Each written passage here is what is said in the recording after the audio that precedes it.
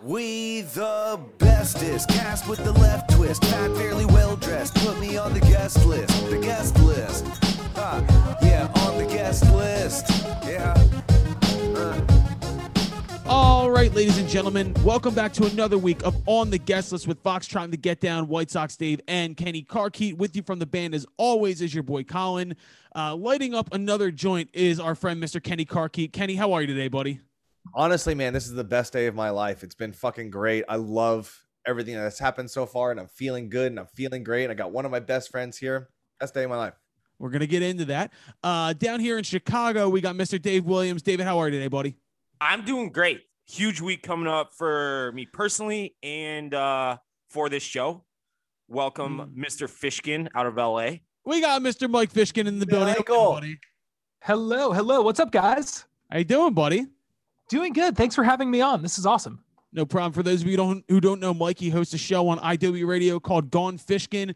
Mike, I've heard your name kicked around forever, and then when Kenny said we got to get him on, we brought you right on. So welcome, my man. Thank you. I appreciate that. Kenny's the boy. How do you guys know each other, dude? So how do we know each other? It was probably 2016 or 2017. A very good friend of mine, Ashley Osborne, was working with fitness, and she was like, hey, come out to this free show they're playing in Hollywood. And I came out and I posted about them. Then we just started DMing back and forth. Next thing you know, they're at my studio. Then Kenny signing the adoption papers, and now I'm his son. It's the most beautiful thing ever. And what's crazy is Ashley Osborne at that time was shooting our little band Fitness. Move on to today. Times Square billboard. She shot the new 21 Pilots cover. She shot the last Selena Gomez cover. She's like the shit #1 photographer. Our mutual friend who linked us up. I fucking love Mike Fishkin so much. And so many album covers this year so far she's put out, or she's taken that have come out, which is the so highest awesome in demand photographer on earth. And she's like a 23-year-old fucking phenom. It's amazing. Wonderkin is what we would call it. Yeah. You know what? I kind of hate those people. Yeah, I don't blame you. Successful people at a young age? Yes, exactly. Fuck that. I think she's from Chicago also. Actually. Oh, no shit. Yeah, she's definitely from the kinda Midwest. like her. She might have lived in Chicago. She might be from somewhere I think else. Minnesota. So Philly yes, and you're right. Chicago are Bad friend. similar in the fact that you're 1 or 2 degrees separated from literally everybody else who's ever lived here. Facts. So I guarantee if we started name dropping people to each other, we'd have mutual friends or acquaintances in some way. If you give me 5 minutes with anybody from Philadelphia, I guarantee you we're related For in some sure. capacity. It's Yeah, how it always exactly. is, dude. You know, and while we're still on the intro thing real quick, even though this is the longest intro of the world, just for the people listening, Mike Fishkin, my man, Adobe Radio, you've never met a bigger supporter of music in your life, a guy who will go to everybody's show, will play everybody's music, will give everybody a fair shot. Everybody in this fucking city of LA loves Mike Fishkin, and we're so lucky to have you today, Mike. Oh man, I'm smiling ear to ear right now. I don't know if my microphone was blocking it or not at the time, but thank you so much. True Kenny. story.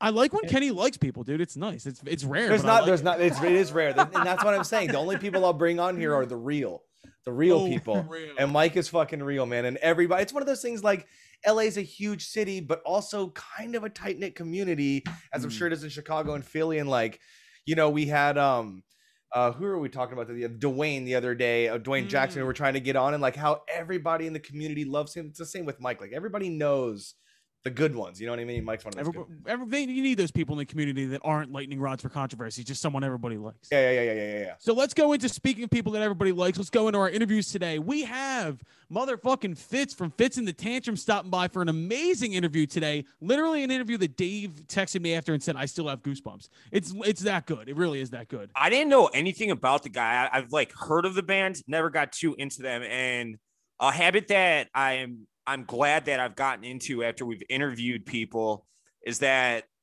I'll immediately put them on Spotify as soon as the recording's done, or like even in inside conversations, like Kenny, you were talking about Jackson. What's his first name? Dwayne Jackson. Dwayne Jackson. So we were talking about Dwayne Jackson a couple of days ago, like maybe 5-6 days ago, and immediately threw him on. I'm like, dude, this guy's fucking awesome. And I love just stumbling upon musicians that I don't know about, learning their backstory a little bit. This dude is fucking insane, man. He's insane, and in the best way possible. Like he's probably about 50, right? 50, 51. Fitz? And Like he grinded out for years talking about how he had to like beg his dad for money and shit, just to keep the band afloat. And you appreciate those grinding stories, you know. 100%. Oh, he's a grinder, bro. It was like, we always talk about the real people in music and life in general. And he, like, when he was telling, like, now I'm selling out stadiums with my band, and every single time we're performing, obviously it hasn't been in a minute because of the pandemic, but he's like, I take 20 seconds and just soak it all in because I wasn't here 5, 6, 7+ years ago. And I just like those stories, you know? Well, we got that. There's a lot of those stories today because the Fitz story is incredible. You have to stick around for that. Also, our pick of the week this week is a newcomer. His name is Denim. His solo record, Slum Beach Denny, just dropped. The most California motherfucker I've ever talked to in my entire life. And not to mention, this man is taking over Spotify playlisting too. He's also just announced his second show at Red Rocks within the last 2 months. Kid's going places. It's an amazing interview, and we play one of his songs at the end of the episode. So we're going to get into all of that. Before we head into segments, we do have a new segment this week as well, which we've been promoting. It's called Call and Response. We have, for the first time, listeners on the podcast. So the topic this week that we're going to get into after the Fitz interview is name a band that you hate that everyone else loves. There's some fucking phenomenal responses. We're going to get into that as well.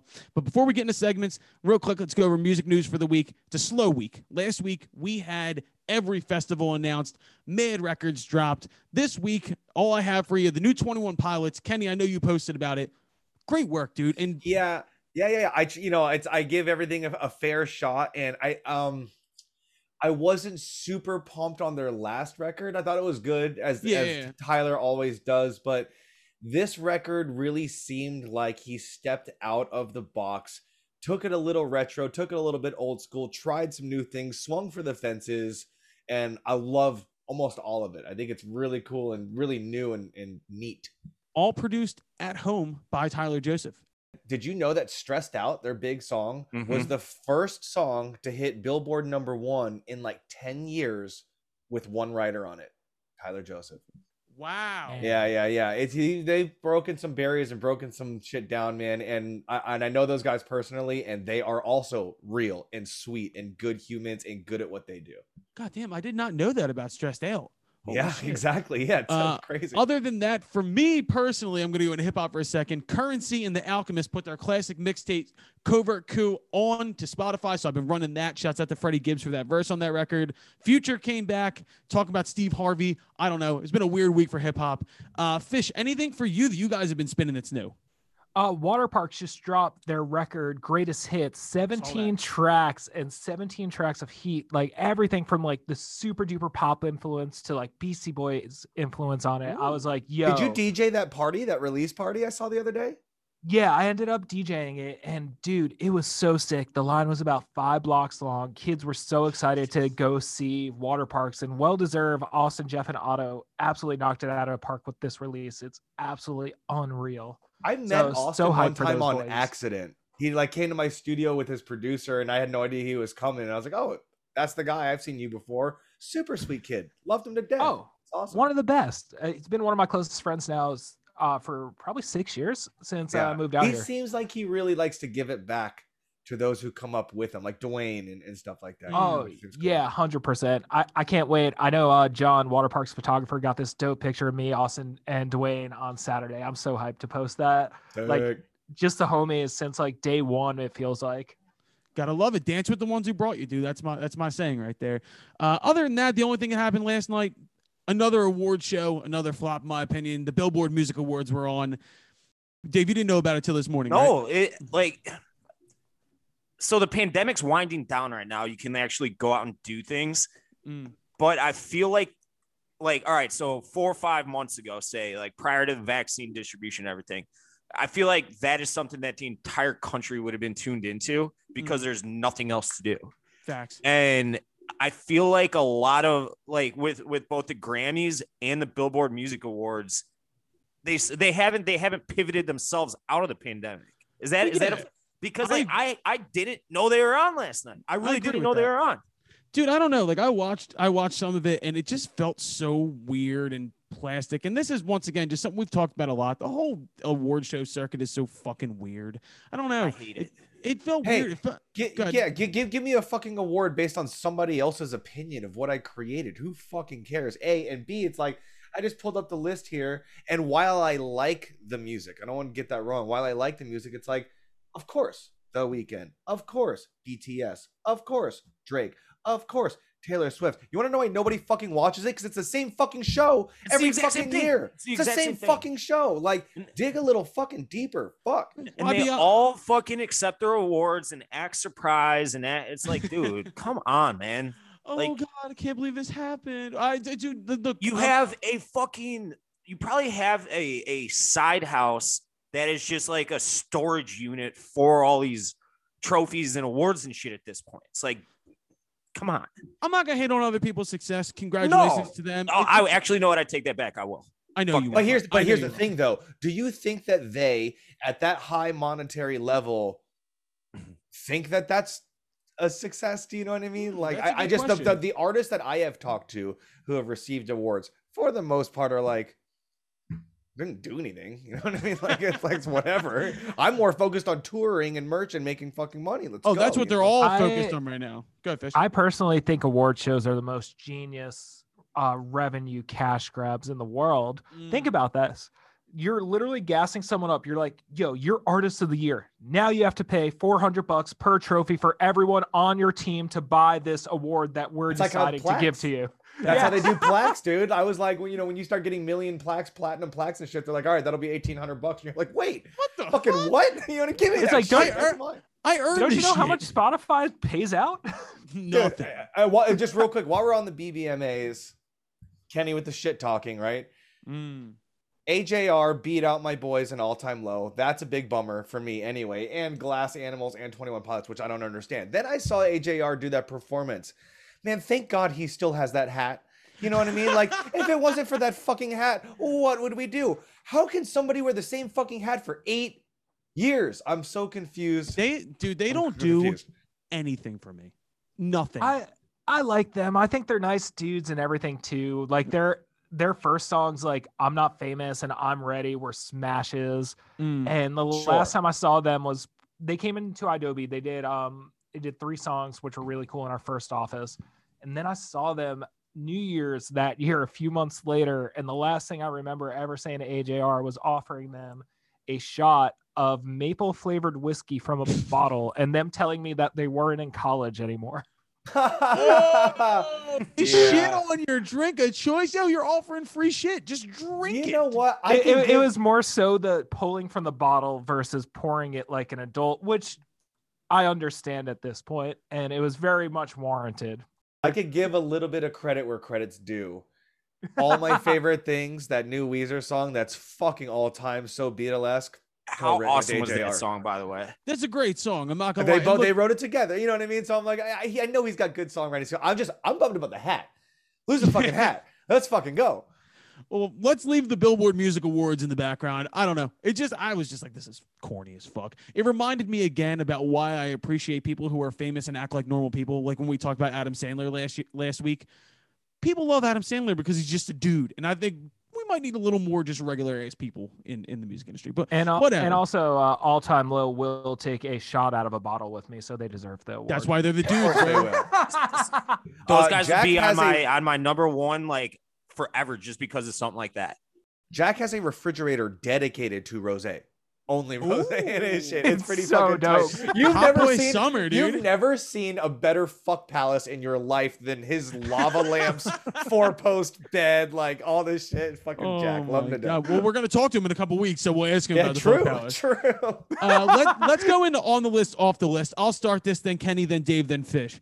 My on the list. I don't know if you guys saw this, but I have formed an alliance with Michael McDonald on Instagram. So Michael McDonald of Doobie Brothers fame, and of course Yacht Rock, Yamo be there. He's an older gentleman. He's just recently learned that famous people will generally have copycat accounts on social media. So, you know, somebody makes a fake Michael McDonald account, like posts like fan pictures, whatever. He posted this long thing on social media that said, like, I would like everybody to know that these are imposters. I am the real Michael McDonald. Please do not associate with them. And I just commented on the post and said, point them out, Michael. I will handle this. And I got a bunch of fucking likes. I am now Michael McDonald's personal attack dog. Whoever wants to make a fake Michael McDonald on Instagram, come fucking see me and I will stop Fucking it. go through me, bro. Yamo be there, bro. So Michael McDonald, you're on my list, bro. Kenny, who's on your list?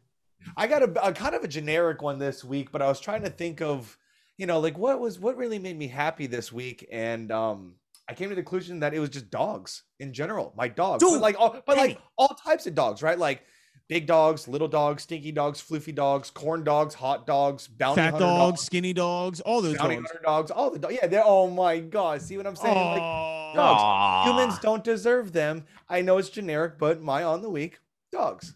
Yeah, no, that's fine by me, dude. You can do that every week for all I care because it's a fact. Goddamn. Dave, who was on your guest list this week? So on the guest list for me this week is pork roll. Colin, tell the world about pork roll. Let's go. Pork roll is one of God's greatest gifts to man. Now, Fish, are you an East Coast guy? Oh yeah, from Long Island. So Do you you know know pork enough roll? about it. Yeah. Okay, so pork roll is basically like if you took bologna and you just poured an entire container of Morton salt into it, and Yeah. then you fried it, and it's fucking delicious. In South Jersey and Philadelphia, it is like the breakfast meat. Pork roll is that shit. Shouts out to Taylor pork roll, the best. Go ahead, It's Dave. the best. It's the Michael Jordan. It's the GOAT. It's the Wayne Gretzky, Mike Trout. It's Colin described it perfectly. It doesn't sound appetizing whatsoever. But so I was on the East Coast 2 weeks back. I brought a log home. I got flagged by TSA because of it. I'm like, actually, it's just 10 pounds of salted meat. You shove it up your I'm not ass trying to get on blow the up the plane? plane or anything. So no one knows what it is in Chicago. No one knows what the fuck it is. And I try to describe it and they're like, that sounds disgusting. I'm like, it is kind of disgusting, but it's the most flavorful thing you'll ever taste in your life. Well, no one knows what it is in Philadelphia either. We just eat it. But that's what it is. It's just all the remnants of a fucking pig. It's disgusting, but it tastes good. So who cares? But I brought it back with the sole intention of doing like a video around it so people could understand what it is in Chicago. And I finished it myself without a single camera, no content, no nothing. So Yeah, no, well, whatever, dude. If you need me to, I'll send you one in the mail. actually, I might take you up on that. You can order it online now, but it's fucking expensive because it's so dense. It's a dense log of salted meat. That's all it is. It's an amazing thing. It's basically like if you cut a Slim Jim into like circular things and then fried it. It's fucking delicious. Fish, who's on your guest list this week? I'm gonna say Taco Bell. Taco Bell Ooh, hell as yeah. a whole, because they just recently announced a naked chicken chalupa again, which is a fantastic menu item. But I need to bring up this point. Just stop discontinuing things. Then you don't have to bring them back. Don't take away, just add. Exactly. Like you got the menu space. Man, Bro, there's they- something about the consistency of Taco Bell. Like amongst all the fast food chains, it lets me down the least. Dude, Oh, Taco Bell is always there for you when you're down. When you only got $12 in your bank account and you want to eat like a king, you go to Taco Bell. Taco Bell was there for you at your lowest moments. Don't ever Dude, the forget. last time I was at Taco Bell, the guy's like, "What sauces do you want?" I go to shitload of hot sauce. He gave me my own plastic bag filled to the brim of hot sauce, and that's what I'm talking about. It's not yours. Just give it to me. But the No Taco idea. Bell right off of Kenny's exit is actually one of the nicer Taco Bells I've ever been to. Is it a Yeah. cantina? Yeah, they No, have it's like not alcohol. a cantina. Yeah, they sell booze there now. There's one directly across the street from me in Chicago, literally Oh, 100 fancy. feet away. But I have an There- issue with Taco Bell. Oh. So you guys know, like growing up playing Little League, I don't know if you guys, I know Colin did, but you bring like the treats after the game, like it just shitty treats like for little kids, like candy and a couple juice boxes or whatever. And that's what all the idiots like are looking forward to other than playing the game. When you're like 8, 9 years old. So my parents brought Taco Bell for the whole team after a game, just hit up the dollar menu, probably spent $30 total. I got so sick of it. I was puking, blood vessels in both my eyes popped. That's how like hard I was projectile vomiting when I was 8, 9 years old. I haven't touched Taco Bell one time since. It's a mental block. That's weird. I had that reaction after like 45 Trulies. Yeah, okay, that makes sense. it's a mental Absolutely. block. Like I cannot, like it's kind of like the first time you touch booze when you're like 16 years old or Yeah. whatever, and you don't know your limit and you puke and you can't touch that booze ever again the rest of your life because it's just in the back of your head. For me, that's Goldschlager. Smirnoff. It's Captain Smirnoff Goldschlager. green apple. So I can't even eat like a green Jolly Rancher anymore because of the Ooh. taste. I tried Same to- thing for Taco Bell. I tried to bong a bottle of Captain Morgan on my 21st birthday. How'd that And, go? I'll never ever. I wound up in my basement, my college house, playing drums to Beyonce. I don't remember that at all, but I thought A great night. Yeah, it was a Was great night. Beyonce was there, or you were playing along with her songs? Yeah, she was just chilling at some small Beyonce was in liberal my- arts school in Eastern PA. Yeah, Beyonce was at Westchester University, my grimy ass unfinished basement. No, somebody put Halo on and I was just jamming out to it. So shouts out, dude. All right, that's a good pick, Fish. My off the list is something we're gonna touch with Denim later in this interview. California teenagers off my list. I don't know if anybody saw. Yeah, but come on. No, it's a whole thing. It's a Barstool thing. Big Cat and them have a vendetta against California teenagers, and I'll explain. They're scary as fuck. I That's mean, all because I'm of gonna say. Huntington. Yeah, so there was a real life Project X that happened this weekend, but it all developed from TikTok. Apparently, one kid posted that he was having a party at the beach in Huntington Valley or whatever the fuck it is. Huntington I don't Beach, know. yeah. Huntington Beach, whatever it is. And like 700 people showed up and they were jumping on cop cars and lighting off fireworks and shit. 150 people got arrested. California teenagers, if they wanted to, could take over the world in 5 minutes. But does that tell you anything other than like, that's a fucking party, son? Like, Oh, I mean, man. everybody's talking about the Project X fucking correlation between it. And it's like, I love that movie, dude. It's so sick. It's like one little high school party ended up lighting fires to cars and getting crazy. And you're like, bravo, man. That's fucking tight. All they needed to do was put like a Boston Red Sox jersey or a Chicago Cubs jersey somewhere and just say it was a celebration for the World Series. yeah, Then it's it's okay. delayed. It's not a delayed party reaction. anymore. Yeah, exactly. Now it's a It's not a parade. party, it's a celebration and a parade. All right, Fishkin, you got your brain working, dude. I like that. Kenny, who's off your list? Off my list today, this may be a bit controversial, but the end of COVID is off my list because I'm gonna have to start going places again and working from places and driving and commuting in LA traffic. So Dude. while I see all these emails coming in about like, yo, let's meet up here, let's go there, I need you to be here, I need you to be there, kind of like, God damn it, fucking end of COVID's here. So You can't use that as an excuse too much anymore. I remember I at know. the beginning of COVID, I was getting so stir crazy. So like everybody was obviously but those first few weeks when you like didn't leave your apartment, it sucked because not because you couldn't leave your apartment, because not leaving your apartment is awesome, but it was the fact that you were basically being told you can't do anything. You didn't have the option to go and hang out with people. And then once the pandemic, like, wore on and dragged on, you got way used to it. It's like when Red and Andy Dufresne are talking in Shawshank, and the old dude gets released from prison and he wants to come back. And he's like, dude, he's institutionalized. This is all he knows. All I know anymore is just staying inside and being a fat ass watching TV. And I grew to love it. I realized it's awesome. I don't need to see anybody else. I don't want to talk to anybody. look, I'm seeing and talking to you guys right now. And this is It's the exact torture. same thing. This is torture. Like dealing with you guys is torture. And dealing Yeah, with you're anybody's welcome. torture. David's left And so I could not agree more. Like I almost want there to be another pandemic. Like I'm not ready for it to be over yet. Oh my just give god! me one more year. That's all I need. How do you know when? How do you know when the good times are before they're over? You know what I mean? Dave's kind of True. dealing with that right now, I wish we knew we were in back in the day. dude. Kenny, I got 3 show offers in my email the other day, and literally my first thought was like, "Oh man, I gotta go do this." Yeah, Dude, I got exactly. somebody Yeah, getting like, mad at me right now. Literally, I got like kind of a harshly worded email today because he's like, "Hey, I heard you wanted to do a show, or you're thinking about doing a show, or whatever." And I was like, "No, not really." He's like, "Really, man?" And I'm like, "No, kind of not." You know what I mean? And like, I shot a video yesterday for a new single that I'm doing, and everybody's like, "So, are you thinking about playing? Are you thinking about playing out?" And I'm like, "If I have to, I guess." Yes. I guess. Jesus, man. All right, Dave, who's off your list? I'm really hoping Fish can help me out here. So you're from Long Island. I'm hoping that Yep. you're a fan of the Mets. Ooh, I am a Mets fan. Okay, good, because I fucking hate Yankees fans. They are the worst people on the fucking planet. And I am not kidding when I say that. They are worse than Al Qaeda. More than I Padres have- fans? So many people with Derek Jeter and Aaron Judge like profile pictures on Twitter telling me to kill myself in my DMs right now. Jesus. And I'm not like afraid. I don't care. Like I'm getting a little bit of death threats. I think it's kind of awesome actually, but I fucking hate that fan base. I hate them so much. I want them to nuke Yankee Stadium until it fucking glows. If you're Bright not getting a green. little bit of death I threats, you're doing something wrong. You're doing something wrong. Hate Exactly. that fan base. Hate them. Can we save the chicken and waffle slider stand? That place is pretty fire behind home plate. So I was there for the first time like 2 weeks ago. The food was very, very good. It's really good food at Yankee It's really Stadium. good food. It's really good food. Dave's gonna go. Their go- fans suck so much. Like I Mm. remember, well, maybe I was a little shithead kid at 11 years old going to the Boston Yankees game with a Boston jersey on and a Boston hat, and someone threw ketchup at me. Like, Oh, I was yeah, a little I'm bit sure, of a bigger yeah. kid, but like still, it's like you don't throw ketchup at an 11-year-old.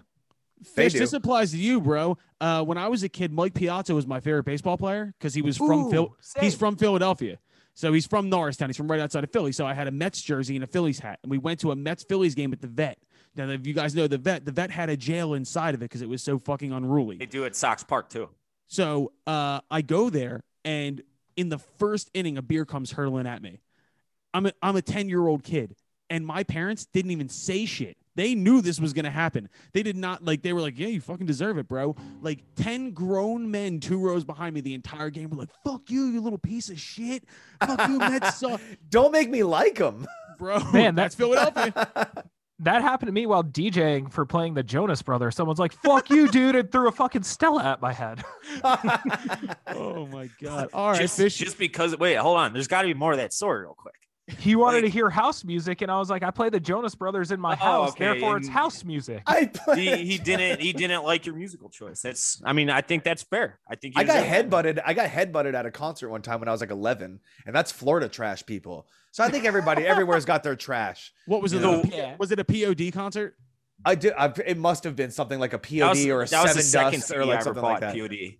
That was like the live song, right? I'm still. I had still I had a alive. funny night with POD at the end of a festival somewhere. We were staying in the same hotel, which usually when festivals happen, a lot of the bands are staying in the same hotel, so the lobby turns into quite the party. And they thought I was Mexican because I'm brown, and they were like, "My essay this and my essay that." And he's like, "He's one of us, yo," and all this shit. And I didn't have the heart to tell them that I was Asian and not Mexican because they stolen thought I valor. was so cool. They were like, "It is stolen valor, Oh, actually." my Stolen Anyway, valor. that's my POD story. The worst that I ever got. Did you guys ever get into wrestling, like WWF wrestling? Yeah. Early on when I was a kid. I never did. I could see Colin being like in love with that shit, but I never. It's Shawn Michaels, right? That has the gift that he's getting just beer poured all over him, and he's just embracing it. Yeah. About 4 years ago, I was at a Cubs White Sox game at Wrigley in the bleachers, and at this point, Barstool and my White Sox Dave whatever personality had already been growing for a few years. And the White Sox just beat the absolute shit out of them. And I was getting beer poured on me. People were spitting at me saying, fuck you. And I'm just sitting there like, douse me in all the beer, every last ounce of it. Embrace the And- villain role, bro. You got to. Yeah. You just got to embrace it. yeah, yeah, But yeah. fuck Yankees fans. Fish, who's off your guest list? Off my guest list this week are California dispensaries, specifically Ooh. Los Angeles ones. Okay, Explain. okay, because- yeah. I'm with you. So I went to go get a pack of pre-rolls yesterday on my Sunday, in which I was going to smoke them and go to a very nice happy hour at a bar where appetizers are half off, strongly anticipating I was giving local business a lot more had I not gotten these pre-rolls before going out to this happy hour. And I go there, and it's not like the good old days you like grab something and you get rung up. Now they have someone in the back packaging everything, putting it in a bag, and a bag pops out with your name on it. Took 20 minutes to get these pre-rolls. It's like, were you grinding them and like putting them together yourself, like growing them? Like, what are you doing? And then they were $29 before tax, 41 when getting wrung out. Yeah. What? Yeah. Yeah. Can I say a little bit of insight to that? Because I'm with you, Fish. So much of that is fucking California regulations. They make it so I'm starting my farm, right? So I've been digging deep into this. They make it so Literally that digging. everything literally digging. Everything has to be prepackaged from the distributor, from the farm. So the stores are now, it used to be you walk in, you open a jar, you smell it. You're like, yeah, I'll take an eighth of that. And then they use little chopsticks and they put it on the thing, right? And like, that's your nugs. Now it's like all prepackaged, sealed in Mylar bags, child-proof this. And then there's a 19% excise tax, the 9% state tax, and then another like 13% regulatory tax. So you buy a $35 eighth and it's $57. And you're like, What the fuck? No wonder the black market's still thriving, you fucking idiots. Well, yeah, I guess that's the price you pay for legal weed, I guess. The thing is, like Nevada, if you have a Nevada ID, you don't get taxed. It's like they don't have a tax break for local Los Angeles residents, where I do assume that if someone comes to Los Angeles as a tourist, probably the second place they go after In-N-Out and get disappointed is a dispensary to get happy again. Right. That's exactly it. Well, damn, we're getting into tax regulation. That's a good off the list. I appreciate that. So that's on the list, off the list. Let's go into what the fuck we've been listening to before we get into our Fitz interview. I'll start it out. I went with Roots and Wings, the new Wallflowers single. I love Jacob Dylan. I love the Wallflowers. Kenny's looking at me like I'm fucking crazy. The whole record was... Well, you started. I was like, that's a fucking name drop. I thought they were like not one-hit wonders, but basically one-hit wonders. One Headlight Wonders? Yeah, One Headlight, and then they had the other song. What was it? Sixth Avenue Heartache. Sixth Avenue Heartache. I love that record, Bringing Down the Horse. I love that record. I like Jacob Dylan. I just do. But the whole new record was produced by Butch Walker, and it sounds great. So I went with Roots and Wings by the Wallflowers. Also, it's Bob Dylan's 80th birthday, so I thought I'd give a shout out to his Happy birthday, Bobby D. But I also think it's funny because he just hates that association. I have friends who have like played with them, and if you bring up Bob Dylan, he'll literally just leave the room. He's like, "Fuck you guys." Like, I haven't heard great things about Jacob Dylan. Well, I have a good Jacob Dylan story I'll save. I have a buddy of mine who toured with them for a while, and he has some really good Jacob Dylan stories. So I'll save that for later. But Roots and Wings by the Wallflowers on their comeback album. That's my pick of the week. Go ahead, Kenny. What the fuck have you been listening to? You know me, man. Always taking it back. Today, my listening is Crowded House. Don't Dream It's Over. Ooh. I mean, is there a better, more beautiful, fucking incredible song that has modulations and tempo changes and like it's just such an, and it's one of those songs that you forget you love, and then it comes on and you're like, I forgot that I love every single piece of this song and have for 25 years, you know? Anyways, Bro, that's my listening. First off, you really love that song because I thought it looked like you were coming while you were talking about that. I've covered that song. Like that song means a lot to. It's just such a good fucking song. I don't know. I love, and not even that song. All of Crowded House, really, but that one in particular. Fuck yeah, dude. Dave, what the fuck have you been listening to? So, two answers here. First, I go down to in a deep Zeppelin rabbit hole. I know that's like such an easy cliche answer, but I had a ton of like Aaron's bullshit to run this morning. I had Zeppelin on, but. I wanted to ask Kenny about this. So I have this, it's called my running playlist. Ha ha ha. I exercise not to brag. So 21 Pilots. So I got Lane Boy. That was the last song that I had on Spotify. It's a great song. Great song. Won't you stay in your lane, boy? Lane Boy. Doing what we want to. It's so good. I lost my train of thought. Oh. So okay, I want to ask you this. You said that 2 albums ago. You're like, oh, it was good. Like it didn't like hit me. Is it hard when anybody has an album as good as Blurryface? Like for you guys, I'm asking you guys as musical experts, to not compare their following records to that awesome album. Because it is for me. Because like I'm always like, oh, it's like with Weezer, I thought that OK Human was fucking awesome. I was comparing it to the Blue album and the White album, and I was like, it might be as good as those. Probably not Blue, but it's up there. Every other band, for me, it's always difficult to not compare it to their best album because it's just, you know, 100%. I mean, it's funny you say that because that's just kind of the nature of the beast and what's going to happen. But at the same time, as difficult as it is for you to remove the albums from one another, it's almost more difficult for the artist. And I only speak from experience. Like after Sale, you know, our first single being the biggest single, it's like, even if we had a #1 alternative hit after that, it was a failure. Even if you had a top 100 and it landed 76, it's a failure because of what that bar set for that first time. And it's hard because everybody's like, what's your next Sale? What's your next Blurryface? What's your next this? And you're like, I'm not making another that. I want to make something different. So it's a weird, it's a good question because it's a weird psychological situation. Yeah.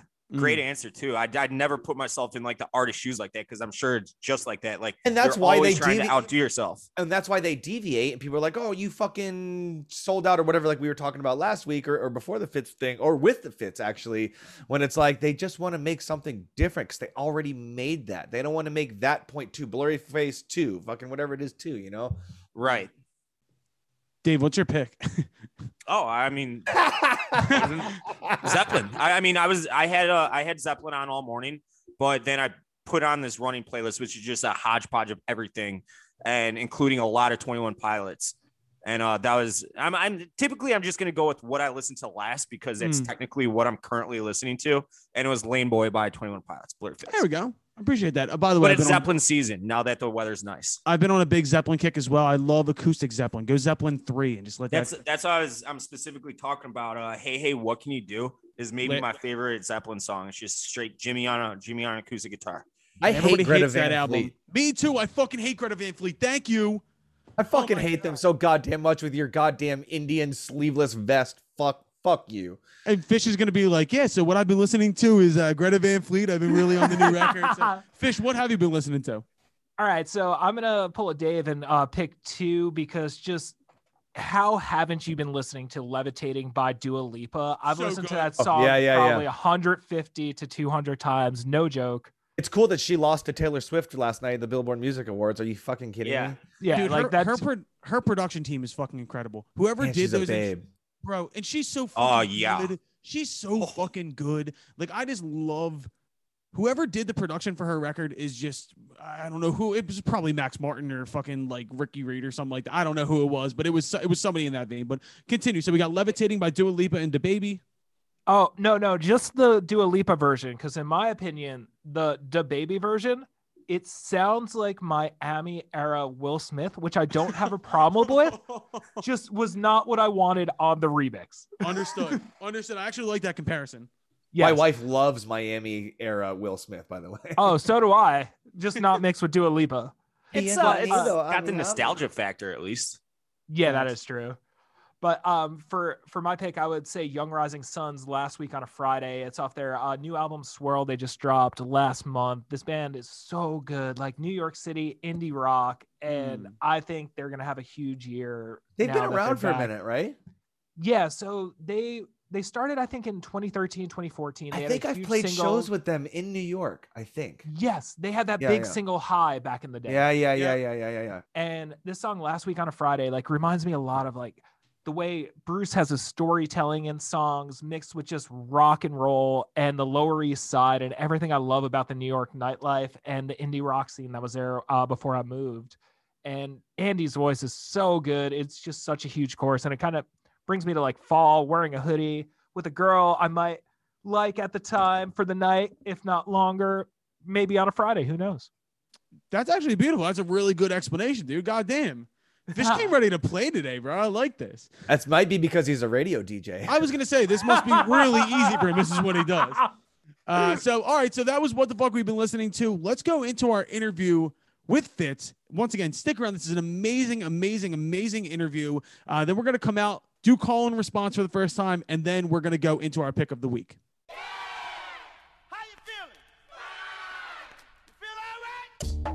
All right, ladies and gentlemen, on the guest list today, you may know him from Fitz and the Tantrums or his new solo album, Head Up High, which just dropped. We got Fitz on the podcast today. Fitz, thank you so much for being here today, man. What's up, guys? My pleasure.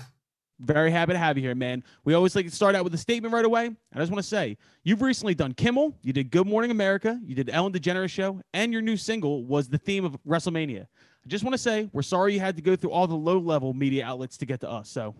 Sometimes you just got to slog to get to the mountaintop. That's real.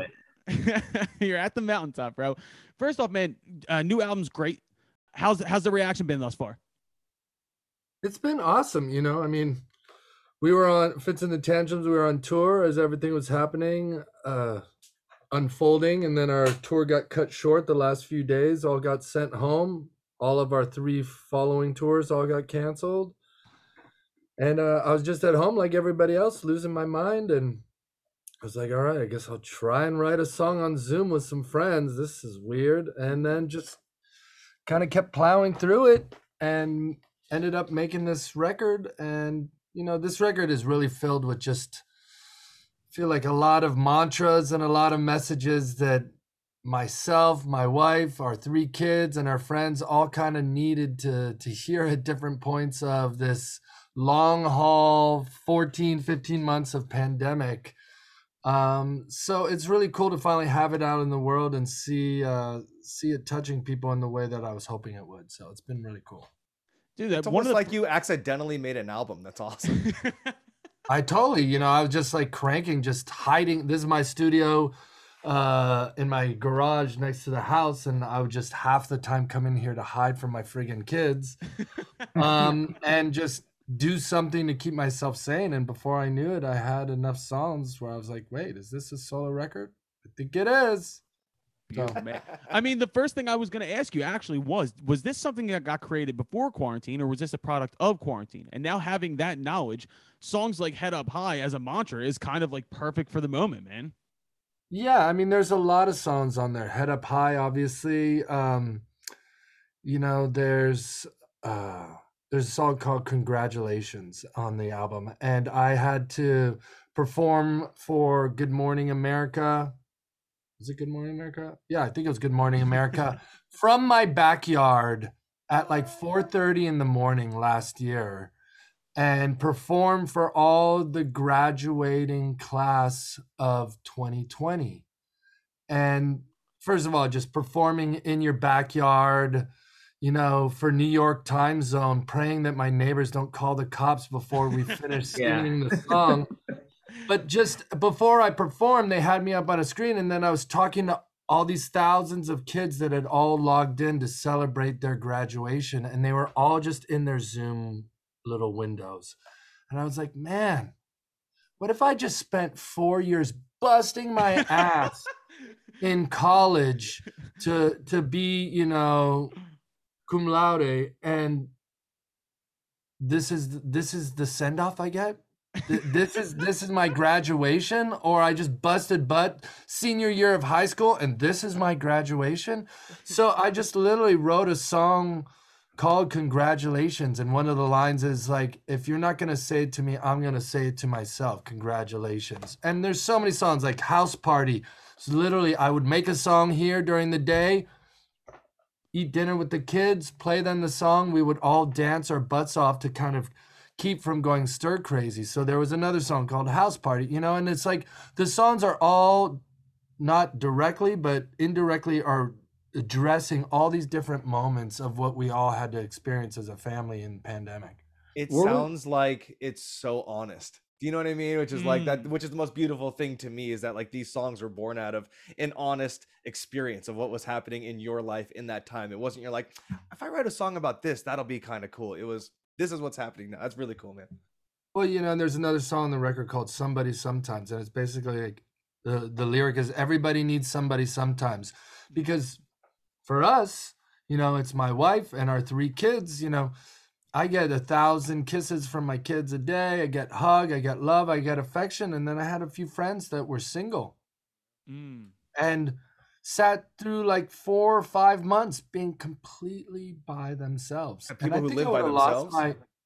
And I think I would have lost my mind. And just, we would check in, FaceTime with some friends. And after a couple months, I could really tell. I mean, it was hard on people. So there was another song, just talking about everybody needs that human connection, So where would you put this album up, like on the pantheon of everything you've done throughout your musical journey? Like, cause this is something that every single person on the planet can feel and resonate with.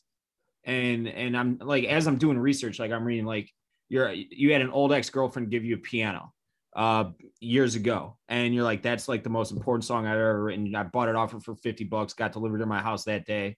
Like, that was my song. Does everything that you've written because of what's gone on in the world in the last year, like, does that jump over that, or is it like, how do you figure all that, I mean, anybody that makes music is sort of like, you work your butt off to make a record and then you maybe never listen to it again. and you're kind of always pumped on the latest thing that you're working on, because that's where we live, and being creative and making stuff. But there's so many different songs on all of the Fits and the Tantrums records that I'm proud of, but I'm definitely really proud of this record, how it kept me sane, what it meant to me. I mean, it just has a real emotional place for me. Fits and the Tantrums, we've been together already for 12 years. This was the longest I ever have spent at home in 12 years. It was a world's record after 1 month. My wife and I, is like, we've never spent this much time together. My kids, have gotten to see me every morning and every night for 15 months. I wasn't even here for the birth of our third kid. We were in Korea doing shows, and he came early, and all of a sudden I'm FaceTiming. There's my wife, like, I just gave birth to our son, and I was just sobbing because I was like, I'm sorry I'm not there. Flew home, spent 6 days with him, and then left for a 6-week tour. So honestly, I didn't even know that little fucker. Damn, that's so heavy. That's heavy. That's heavy as fuck. Well, here's my other question. Are they sick of you yet? Are they ready for you to go back out on the road? And are you sick of them? We've been through every phase, we got 3 boys. 7, 4, and 2. It's like that's fist fight central right there, bro. It's just like so wild. They're so aggressive with each other, pouncing, wrestling, screaming. There's some days that my wife and I were losing our friggin' minds, but overall, it's been amazing. I think, I'm actually going out next weekend for a first 5-day run, and then June 25th, I'm out all summer. Are you playing tonight? Is that Ventura thing tonight? Yeah, I'm playing tonight in Ventura. I saw that. I was talking to Jack from All Time Low, and he was like, "Yeah, we got that show tonight." I'm like, "Oh wait, that's Fitz too, I think." It's cool, man. Yeah, have fun. How's that feel? Because you guys are such a live band. You're such a tour heavy band. Like is the excitement back, or is there a bit of nerves right now because you haven't done it in so long? I don't know. It's hard to tell. I've gotten really comfortable being home. Yeah. For a guy that's by nature a homebody, and then had this band that had this moment, and then I left for tour for 12 years. It's been really nice to have that consistency and to be home. I don't know. I'm out of shape. I'm a homebody now. I don't know. It's going to be interesting. I'm excited to get out there. I'm not excited to get it. It's the whole thing, and I'm going to be out there all summer. So once I'm out there, it's like, I got to get into it, get out there. You're not nervous about the performance. You're nervous about transitioning back to being out on the road, sleeping on 2-inch mattresses, rolling every night. Yeah. The performing part, after a couple of shows, I'll get my cardio back up. Exactly. Well, I think for me, like the thing I've been feeling is it's not actually playing the shows. It's everything else that goes along with touring that I'm feeling anxious about. It's being away from home. It's the crowd work, but it's more, once you get on stage, it's totally good. But it's everything that goes along with the touring that, to me, I'm feeling weird about. Yeah, well, it's a 24-hour-a-day job. It's not like I get to perform and come home every night. It's like 24 hours a day. You're sleeping like crap on a bus. You wake up trying to find a place to take a dump and get a halfway decent cup of coffee. And for me, that's also like, then there's a car waiting, and we get in it and we go visit two radio stations, sometimes 3. We do 3 mini performances, come back, do a news interview, sleep for a half hour, do the show, get off stage, get in my bunk bed, start watching whatever Netflix series I'm watching, and then drive to the next series. And it's full friggin' on, It is such a full-time job, man. It's a 24-hour-a-day job when you're on the road, because you're also just trying to survive it, and there's a rule, as some of you may or may not know, but you're on the road with everybody, and everyone's there sort of kind of supporting each other, but it's also like, yo, keep your shit tight, keep your shit to yourself. Nobody can fully fall apart, because we're all kind of collectively moving towards this destination. So people can strag and you can lift them back up, but nobody's allowed to fully break down, lean on anybody too much. You're kind of just you yourself, and everyone else is there trying to do the same. So it's a little bit of like every man for himself, kind of just survive these 4 weeks or whatever the length of the tour is. Man, and so you guys are getting back out on the road. I've seen the tour announcements. That's amazing. But as far as the new record, I did have a question about kind of the process of recording it and the influence behind it. Yeah. Because when you look back at early Fits, like 2010 Fits, you guys were working with a lot of really throwback sounds. I think about snare tones when I think about that first Fits record. I thought it's very Stax, very Motown, very, very classic. What we're working with on the new record is much more modern pop vein with the production that goes along with it. Was that a conscious decision, or have you just kind of moved that way without even realizing you were doing it? Well, I mean, that first record was fully Motown influence, but it was actually more like Motown influence, but through the lens of all those British invasion bands of the 80s that tried to cop Motown.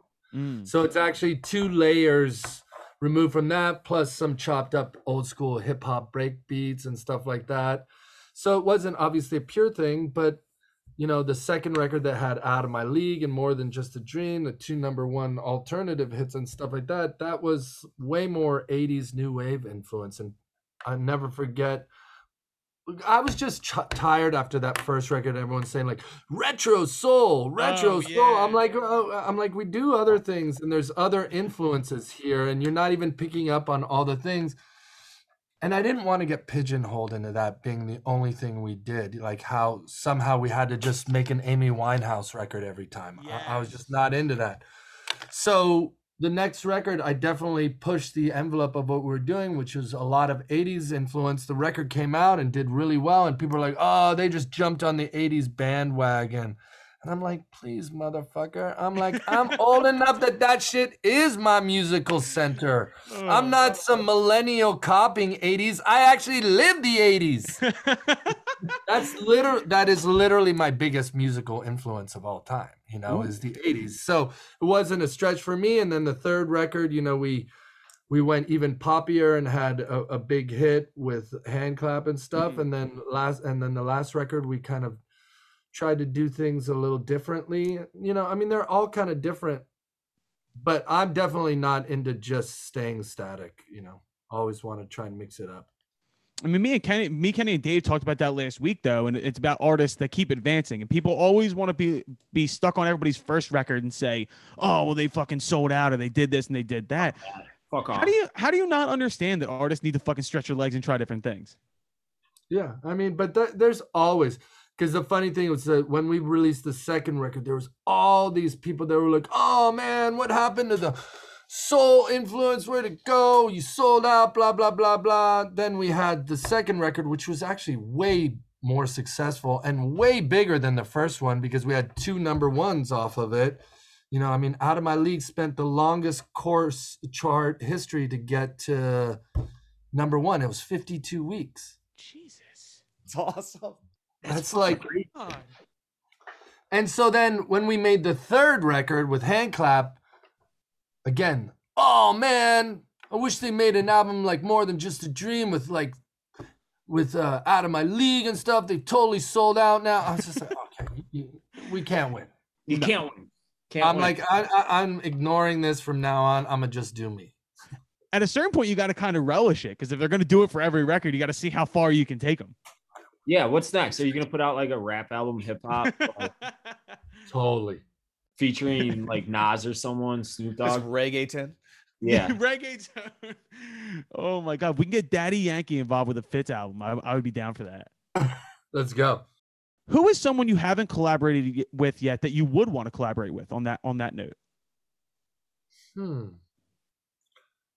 Oh shit, Lizzo? I don't know, somebody like that. Somebody with some spice. Wild. What I'm talking about. That would make so much sense. It actually does make sense too. God damn. The funny thing is I put you on the spot on that one. That was not a prepped question. He went right off the top. That was beautiful, man. So we were going back through your history when we were doing research for this. And I did not personally know this. I love the band. I've loved the band for a while now, but I didn't know you worked as an engineer for a long time before you wound up becoming a musician.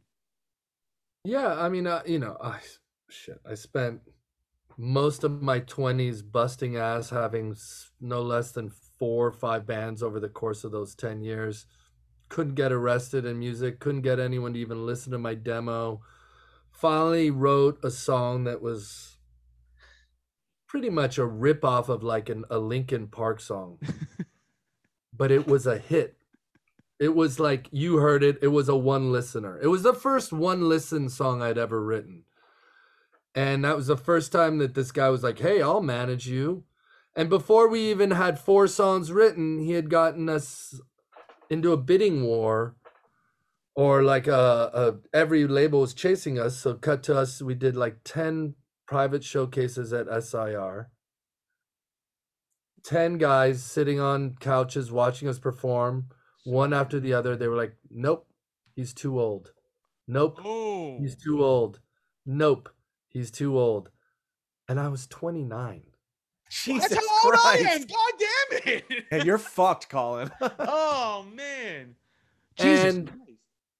And I just sort of like, at that point, it was after 10 years of pounding the pavement. I felt so heartbroken. I was like, you know what? I need to take a break from this being my sole focus. I got to expand the spectrum of what I'm willing to do and not do. So I had this friend, Mickey P, who had produced like Midnight Vultures album for Beck and a bunch of stuff.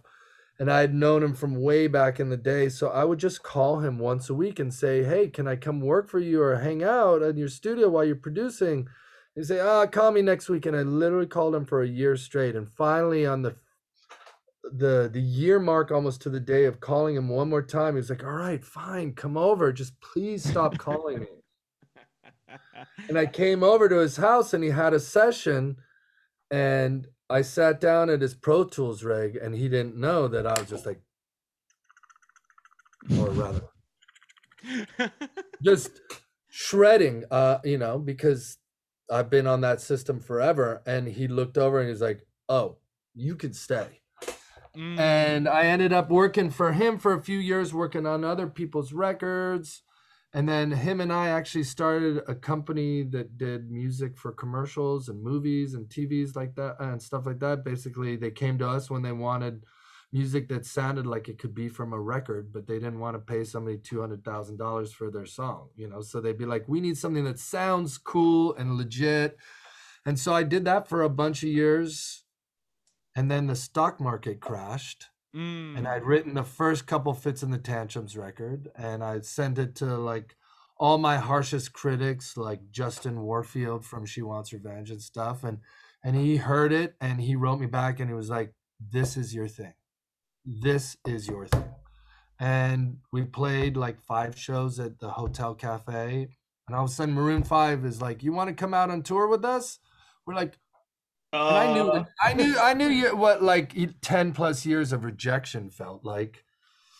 So it definitely felt like something was shifting in the universe. So it's like Maroon 5 wants to take you out. We're like, oh my God, high fives around. And then we're like, wait, that shit's gonna cost us $25,000 to even keep up with those tour buses, to give everyone a little bit of spending money and pay for the Sprinter van and food for us and some hotel rooms. It's like 25 G's. Legit. And luckily I had made some money from my company that pretty much had just been rendered obsolete in one day when the stock market crashed, because nobody was spending money making commercials for almost a year. And I had this savings from that, and I said, all right, well, I know that something feels different about this. I can tell by everyone's reaction to the music. We're getting these opportunities. So I rolled the dice, and basically I floated the band for 2 years. Wow. And those guys got paid next to nothing. I got paid nothing. Zero. They at least made a little bit of money. Like $100 a show or something like that. I made nothing for 2 years, and we got to South by Southwest playing. We're on the short list. Every A&R there, we play. As soon as it's second song, they all start to leave, and my heart is just sinking, just drowning, because I'm like, not this again. I was like, I'm out of money, and these guys can't keep making barely any money. I'm literally on stage. I'm like, when we get back to LA in 2 days from now, that's the end. We're going to have to call it quits on the band and gonna have to go back to writing jingles or whatever. And we had one last show, and that was for Danger Bird Records, which used to have like Silver Sun pickups and stuff. And we weren't signed to them, but they repped us for like placements for like film and TV and stuff like that. And they had one last show at Mellow Johnny's bike shop in Austin. And it was 7 bands on the bill. 6 of them all signed to Danger Bird and us. Wow. And we got on stage and we blew everyone else away times 10. Because also at the early days of Fits and the Tantrums, we were doing a full Church of Music thing. Like, come, clap your hands, jump up and down, sway to the left with us, sway to the right. You over there, you're not dancing. Get the fuck up. Until I, by accident, one time called out a guy in a wheelchair. And then I stopped doing that. But that's a side story. I did go apologize to him, and he was very gracious about it. So we play that show, and we blow the doors out of everyone else, and everyone's freaking out. And everyone after we performed came up to the president of this label and was asking him about us. And we were the one band that wasn't signed to his label. And his wife came up and goes, "You'd be an idiot not to sign them."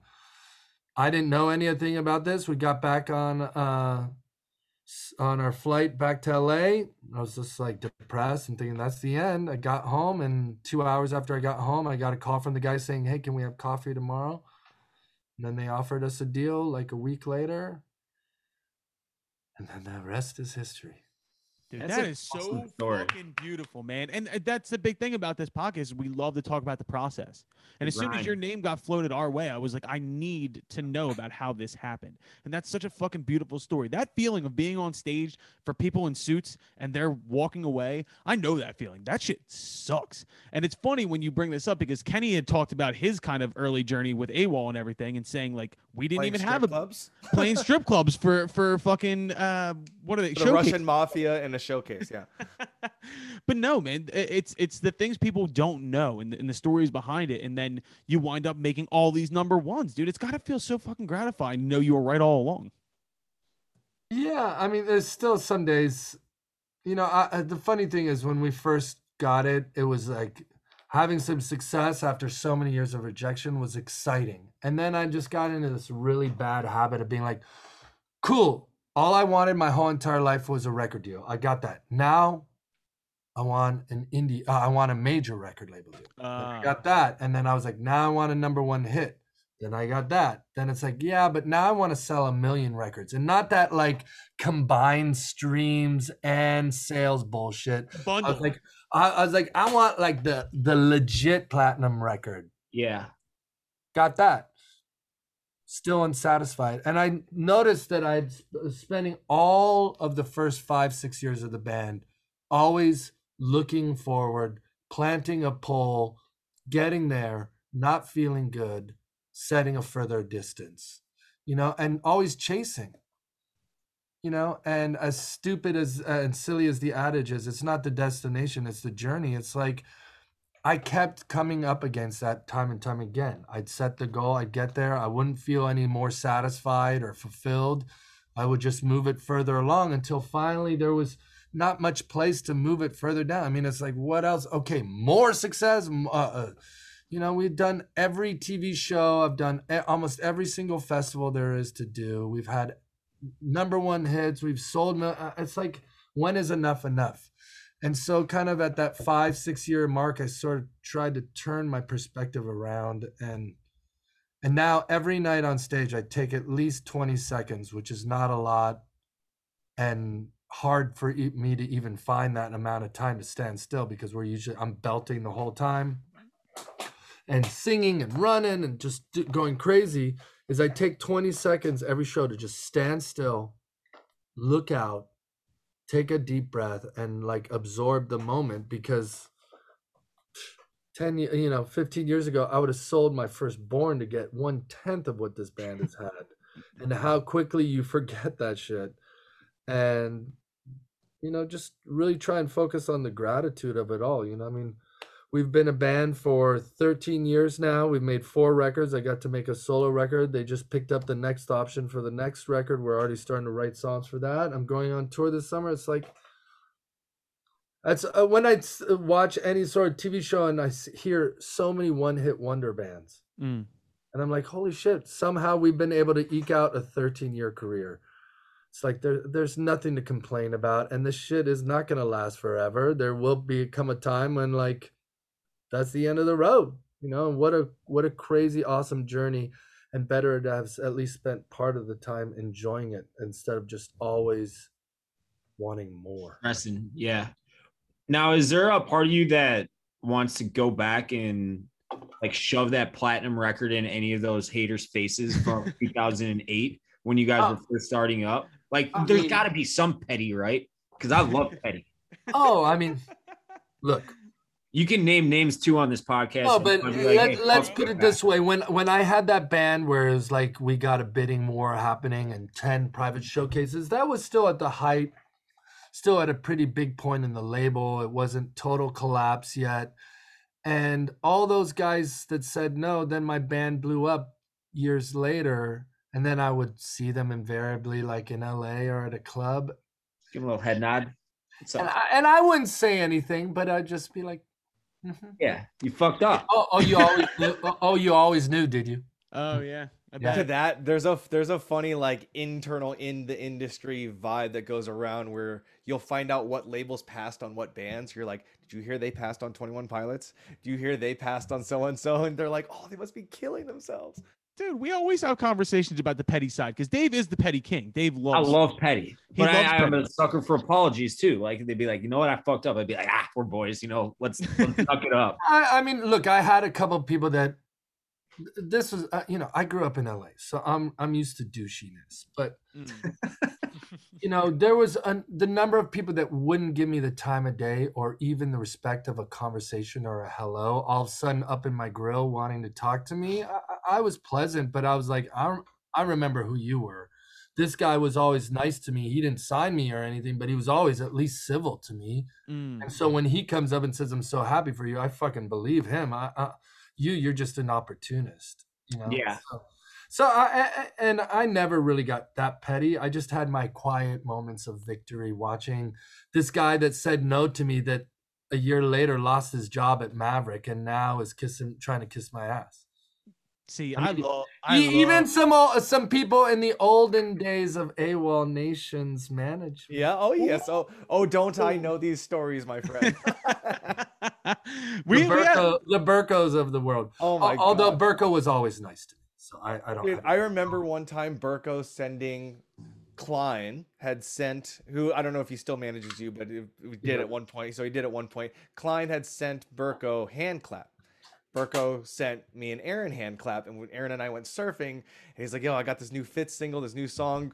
Klein's claiming it's the one, all this stuff. Let's take a listen to it." We listened to the whole thing, and at the end, we were both like, "God damn it, it's really good." Fuck. And like, because there's a bit of a competition. We were coming up a lot at the same time, Fitz and Aaron. You're just kind of like, fuck, that's really good. What are we gonna do? Kind of. I love that feeling. Didn't we do the El Rey together? We did that. You headlined. We did the El Rey together, and I was wearing a stupid fucking suit for no fucking reason. We also did the El Rey. That was in LA. We did a Kansas City show. I remember the Midland, I think is what it's called. Yeah. One of the best shows I've ever been a part of. Just the way the show was, the vibe, the city, you guys, us. Like, there's just a really special night in that one that I remember.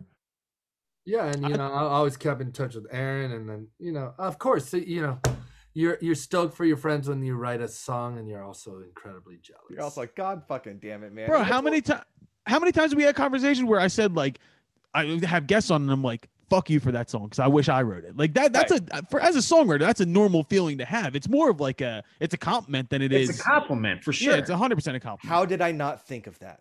Fuck. You know? Yeah, absolutely.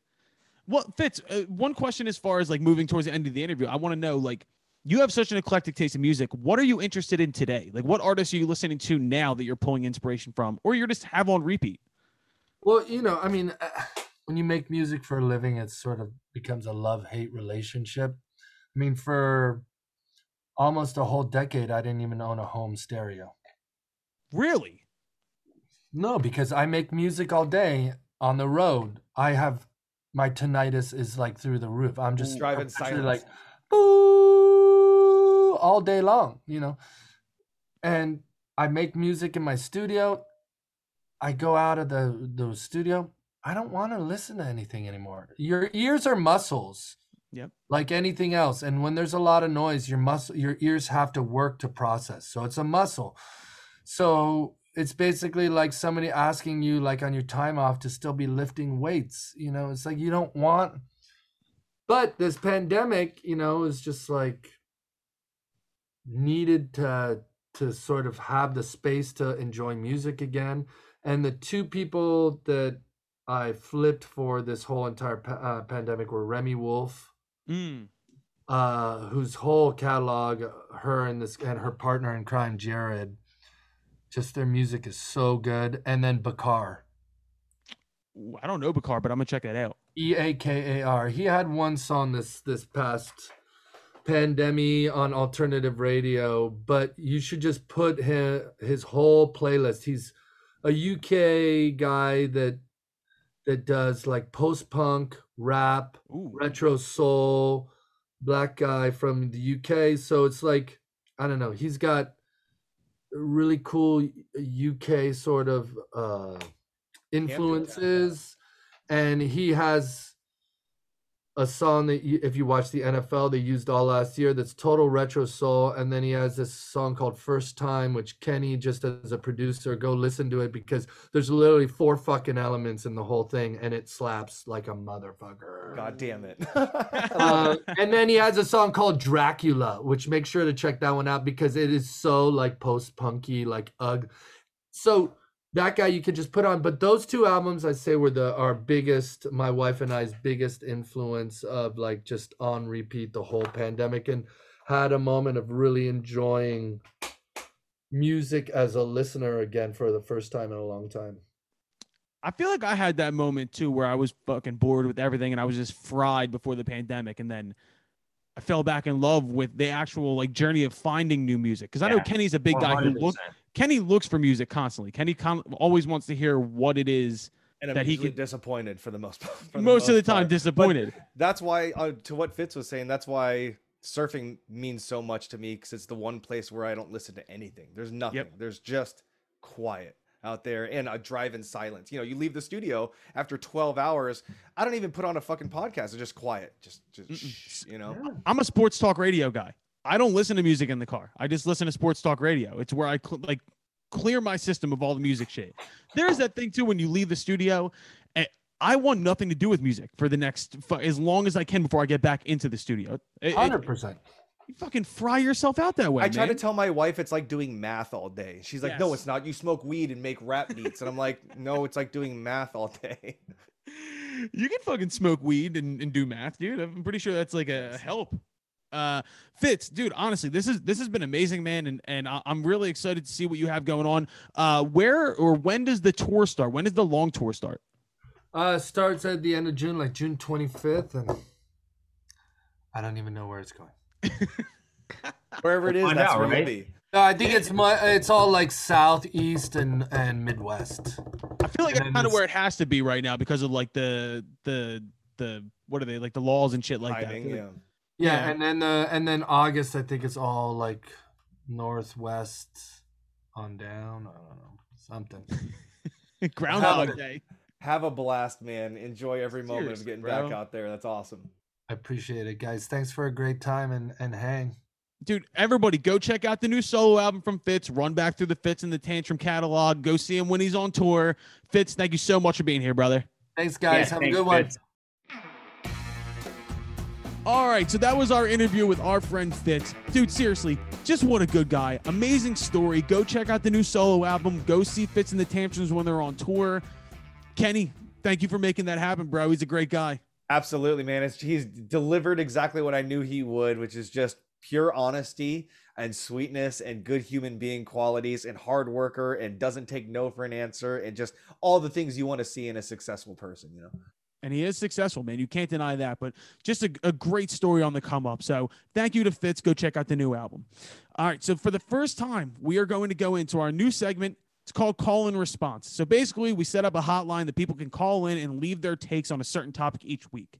This week, like we said, the topic was Name a band that you hate that everyone else loves. We got a lot of great responses. We picked the top 5, and I threw an extra one in there as well. Let's start it out. Kenny, go with the first one. Hey, Colin, Foxtrot, what's up? It's Artie. I just want to say a band I hate that everyone seems to love is AC/DC. You only like AC/DC if you're in the middle of your midlife crisis. You only like AC/DC if you're over 35 and you still drink light beer. You only like AC/DC if you've been divorced for 6 months and you miss your kids. AC/DC sucks. Thanks, guys. All right. Thanks, Wow. Yeah. That's all right, awesome. listen, I said this before we started, but I have T-shirts for like all these goddamn bands that we're talking about. I love AC/DC. I could understand if you were to say like every song sounds the same, because it does. But It does, yeah. I love AC/DC. There's like I love and I hate AC/DC. Do I ever want to hear them again? No. Are they sonically some of the best sounding rock and roll records in history? Absolutely. Is Angus a fucking madman? Absolutely. Do I respect them? 100%. Is this guy right? Yes. Yeah, probably. Mid 30s drinking light beer, mid 30s about to get divorced. Like, yeah, he's right. Yo, big time shout out to Artie. I want Artie to be a regular caller. That guy's a fucking madman. That's the way we're going to start that out. I like that a lot. All right, can he go with the next call? Here we go. All right. A band that I hate that everybody else seems to like is the Dave Matthews Band. Their music is just fucking garbage. But it's ironic too because they're all like really super good. They're all like really fucking good musicians. But holy shit, they fucking blow. They don't write good songs. And fucking they're from Virginia, my state. But yeah, just songs that go nowhere. Extremely overrated. Good musicians, but fucking yeah, the quality of their music is garbage in my opinion. Look, I can't even argue. I'm wearing a Dave Matthews Band t-shirt right now. Oh my God. Listen, I bought this for $10 in a parking lot like 14 years ago, so don't even talk shit. What I was going to say was the one thing I do agree with is their songs do go nowhere most of the time. I cannot argue with that. That's a fucking fact.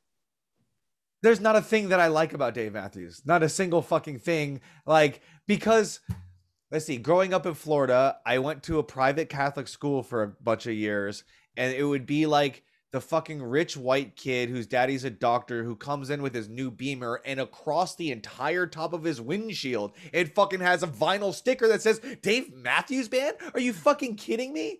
They're just fucking goddamn. As a It's like poor white kid, Birkenstocks. I do not.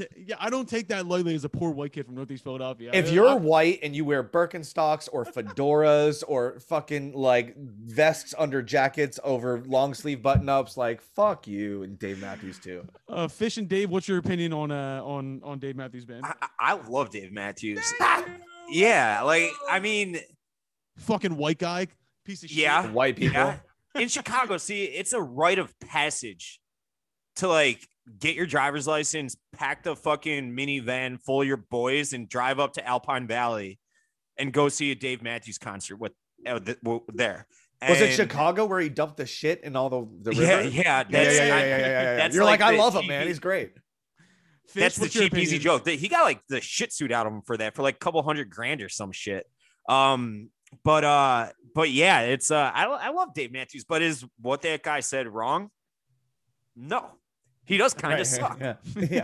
Fish, your And I opinion?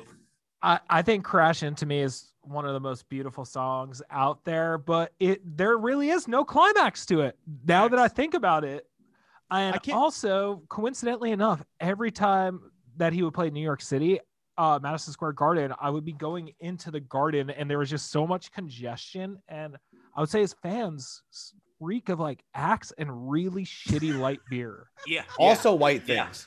Yes, white. We're getting back to the end of this. That it's all just white people. Fuck. Yeah. white people. That's what we're Goddamn getting white. at. They're always ruining all the good stuff. All right, Kenny, hit the next one. Here we go. What's up on the guest list, guys? Here to drop a little knowledge. One artist that I hate that everybody else loves is fucking Drake. He is so god awful that I don't even really know where to begin. This guy is so corny, and I don't care that everybody thinks he's the greatest rapper in the world now. It's all fucking watered down, mushy shit because rap hasn't been the same since the fucking 90s and the early 2000s, and I don't care if I sound like an old man yelling at cloud. This dude is the corniest thing that's ever happened in the rap game, and it just gets worse and worse and worse. Started from the bottom. The bottom of what, dude? Your in-ground fucking pool at your parents' house in Canada? Your fucking loving, still-together parents? You know, fucking Degrassi. Did you start from the bottom of your fucking wheelchair on your dumb show? This guy is fucking brutally bad. He's the corniest thing that's ever happened in the music industry, and I just don't know why people love him. It's 2021. It's the easiest thing in the world to make a fucking catchy beat, so don't give me all that bullshit. He's a bubblegum rapper, and he stinks. That guy fucking nailed it. That guy took the words out of my mouth. I think Drake fucking stinks. He stinks. His music fucking blows. He's corny. He's fake. We're talking about real people all the time on this podcast.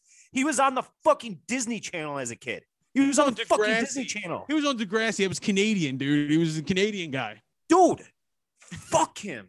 Fuck Look, Drake. Drake was the artist of the decade. We can't deny that. He was the artist of the fucking decade. Like, you can't I can deny a few things. He can suck here. my balls. So, of the 9,000 songs he's dropped, I do love 3 of them, right? Kind of thing. But when you're mentored or brought up by Wayne and you fucking sound exactly like Wayne, fuck off, man, a little bit. You know what I mean? Fish, how do you feel about Drake? Whenever I don't know what to play while DJing, I put on Drake. Can't go Always wrong works, there. huh? Yeah. Whenever I don't know what to listen to in the car, I put on Third Eye Blind. There, also great. Don't tell that to Max Collins, please. Don't tell that to Max Collins. I hope when we have Matthew Coma on next week that he's wearing a shirt with Stephen Jenkins' phone number on it. I bet he will. I hope so. That'd be so good. I just want to say, so far, I think I'm learning that I'm basic as fuck because I love all 3 of these artists thus far. So let's keep moving. Kenny, what's the next one? Here we go. The question is, what artist do you hate that everyone else loves? And my answer to that question is Kanye. Kanye West. I think he has good songs. I really don't understand the extreme hype when it comes to him as an overall artist. Do I think he has moments of greatness? Yes. But he's a below average guy. He's an average artist. And that's just how I feel. I don't get the hype. Here's the thing. I don't like how nice she was about it. if you don't like somebody, you got to, she's like, okay, I get that he's kind of good and all this kind of different shit, you know, but I don't really like him. Like, if you don't like Kanye, it's all Kanye. Let me tell you something. I know that voice. That is an unbelievable musician. Her name is Brianna Judge. She's an amazing singer and songwriter. I picked it out right away. She's wrong. Kanye's not an average artist. Kanye's a fucking genius. Stop calling him that. Stop calling him. He's a genius. He's a genius. But if you want to say that he's a below average dude, I'm not going to argue with you. Like, same. Yeah, humanity, like as a general human being, yeah, definitely below average. But I'm a guy that fucking hates most things. I think he's a fucking genius, man. I really do. He's the pinnacle of bad press is good press. Any press is good press. Like that dude, if you think half of that shit wasn't on purpose, you know what I mean? He's a genius. I don't know, dude. He's such a weirdo. College Dropouts, like maybe the album of my high school years, but judging somebody off their first record. He's a Chicago guy. Look, I don't know. This is an 808s and heartbreaks. I think his best songs are like objectively incredible songs, but I don't know. Kanye can fuck off. If I never heard Kanye again, like I don't give a shit. Here's the thing about Kanye for me and why I respect him as an artist, because every time I listen to a new record of Kanye, the first 2 times through, I think it's a piece of trash. Then it gets me. And then it grows on me. And by listen 15, I'm like, this is fucking rad. And I feel like it's because I don't understand what he's doing at first. And he's tricked you into thinking that way. That's not what he's doing. Yes. Fish, how do you feel about Kanye? I really like his early stuff, but he lost me at Jesus. I went to the Jesus tour only because AbsolutePunk.net had to give away tickets for the Nassau Coliseum date. That cesspool of hate, speaking of artists we hate, Absolute Punk was just a breeding ground of hating bands. Mm. But I found a lot of good bands on it, regardless. I couldn't agree more with that though. Yeah, but the Yeezus tour, the tour setup, like I went to Catholic school for 12 years. I don't consider myself religious by any means. It was the most sacrilegious thing I've ever seen in my life. There was a Jesus on stage. Yeah, like it was Kanye in a Libre mask the whole time. Like odds of him being on stage the whole time, if I was him, I wouldn't be. Like I would have body double with a Libre mask, and then like that fucking Pride Rock or whatever he had in the middle of it. Oh, the mountain in the background that opened up and shit. Pride Rock. It was like, yo, come on, son, just play fucking Gold Digger and yeah, exactly. Like we don't need this theatrical event. Like if I could go like an hour and a half away to Broadway if I wanted this. See, he tricked me because I love that shit. I wore a Yeezus shirt on the podcast like 2 weeks ago. I'm definitely like in the cult of Kanye West. Like I fully admit that's that. what it is. It's a cult following. He is a genius, though. He is a genius marketer. Listen, going on stage and doing a gospel performance at like the Garden while wearing a Lucha Libre mask, don't make me like him, dude. Like that's fucking awesome. Oh my God, Kenny, hit the next one. Here we go. Bob Seger blows. That's it. That's all. Hang on. Let's see if we missed anything. Let's do this one more time. Bob Seger blows. Yep, no, that's it. It's Bob Seger like that. Everybody loves Bob Seger, man. Some people have such strong convictions. Like it's making me think, like, have I been wrong my entire life? Like she's just like Bob Seger blows. Does Bob Seger blow? Yeah, but my wife thinks like Nirvana sucks. You know what I mean? We fight about it all the time. So like, dissenting opinion is important because if everybody liked the same thing, nobody likes anything. What would be the point, dude? But I mean, the great Taylor Swift said in her song August, I believe, or no, Cardigan, a friend of all is a friend of none. Isn't she so fucking smart? Yeah, I hate Taylor Swift, so this is like a perfect example. She's so fucking deep, bro. I will say I love Bob Seger. The first song I ever learned how to play the guitar was a Bob Seger song. So this is one I definitely disagree with, but I respect the conviction. So I like Bob Seger. I got to say, so far, this has just been fucking spectacular. I'm very happy with the reactions thus far. That was the 5 that we picked. We're going to go over winner, but there was one bonus one in there I wanted to throw in. Kenny, hit this one. Here comes the bonus. Hi, I just wanted to let you know what band that I don't like and that everybody likes. Foxtrot and the Get Down. They suck. A bunch of posers, hippie posers. They suck. Hippie posers. What the fuck? I'm not a hippie. You are wearing a tie-dye shirt. Well, that is true. That's really not a good look for me. I got to be. No, that's tough right there. That's a tough scene. Fuck, man. That's pretty good bonus, though. Yeah, well, I'm sure every week we'll either get. By the way, I do want to say there was a couple other ones I wanted to bring up. One was Sublime, which ended with the phrase, by the way, fuck you, Dave. So that was in there. I assume there's going to be a lot of fuck Daves and fuck Collins and fuck Kennys in there. I hope so. God, I hope so. The other one was could someone fuck Fish? I've been very lonely. Yeah. Fish, you're next. Fish. Taylor Swift was another one in there. And then I got 2 different ones with U2. And the main reason was that U2, because of the free album, the one that Dave brought up, I can't stand it, dude. Whenever my phone automatically connects to Bluetooth and I pull up iTunes, it automatically starts playing that stupid fucking beat and it'll be stuck in my head for hours or days. I used to like U2. I hate them because of that, even though it is like good marketing, maybe blah, blah, blah. It's like I love and respect U2 music because fuck, there's some of the best songs ever. Yeah. Oh, yeah. It's the idea of U2 that I fucking hate more than anything.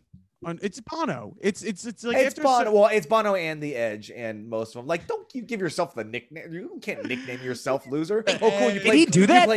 He plays clean guitar with delay. Oh my god, he's a fucking virtuoso. Like, I don't know, man. It's like whatever. That makes me hate him that much more if he actually nicknamed himself. Well, yeah, it's like. Yeah. Anyway, go ahead. Real quick, let's go over if you guys had picks for this because I had one. Mine's weird, and mine doesn't make any fucking sense. I don't like the Cars. Cars are fine. I think they're perfectly rated. That's pretty fucked up. It makes no sense for me as a human being. I love good pop songwriting. I should love the Cars. The Cars have some of the best pop rock songs of all time. I don't know if it's the fucking image of the band or if it's Rick Ocasek's voice. I don't know what it is, but the Cars just bother me, and I don't know why. So that's my pick. Candy, did you have one? Yeah, I wrote one down, which is kind of weird because I don't know that everybody hates them, but I do see them get a lot of shit. Alien Ant Farm, dude. What? When was the last time you went deep on AAA, dude? Or AAF? There's so many good fucking songs on these records. They had like the tragic bus accident, which put members in the hospital, which kind of split up the band, and so they ended on like an unfortunate note. But then you go back and you watch like the video for Movies, or the video for fucking their cover of Smooth Criminal, and you're like, this is a band that you love that everyone else hates, is what you're saying. Yeah. So we did have a voicemail from a guy named Billy Mack who brought up, it was the opposite of what the question was. It's who do you love that everyone else hates? And he brought up Cannibal Corpse. It's like a death metal band.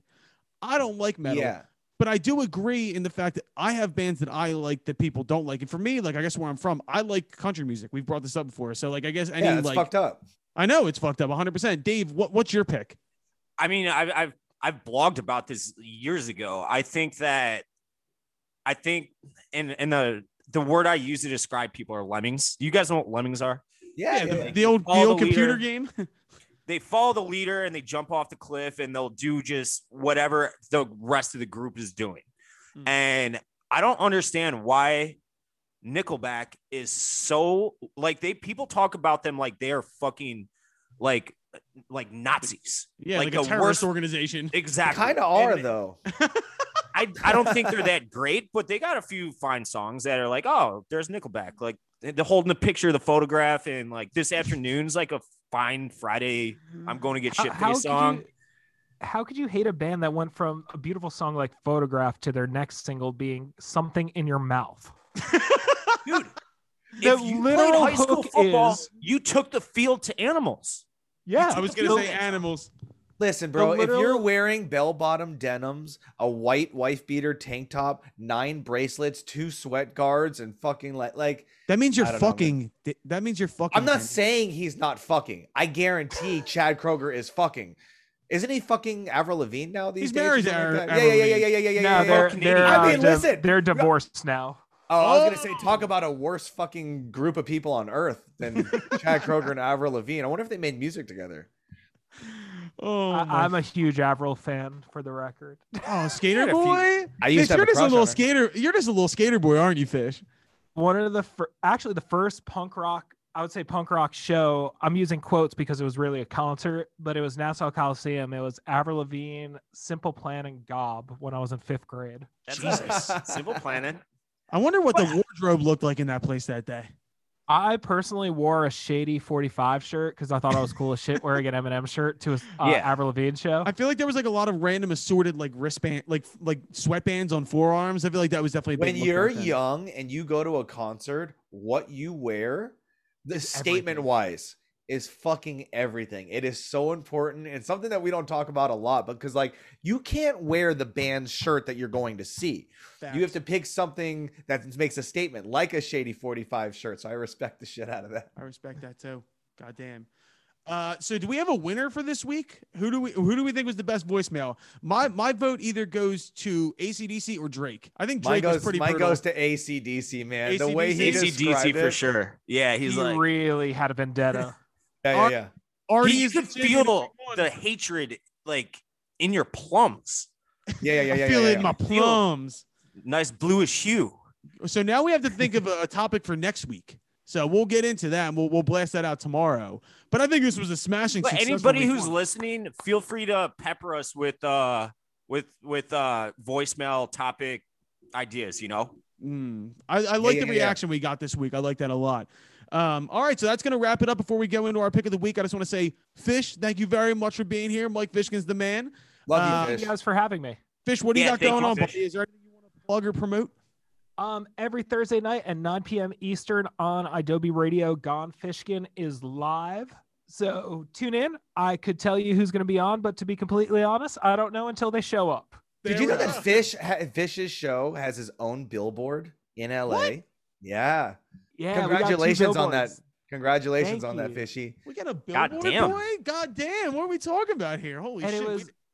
It was really cool too, because the Water Parks album release event on Saturday that I was lucky enough to DJ with them, the billboard was literally across the street from where the event was, coincidentally enough.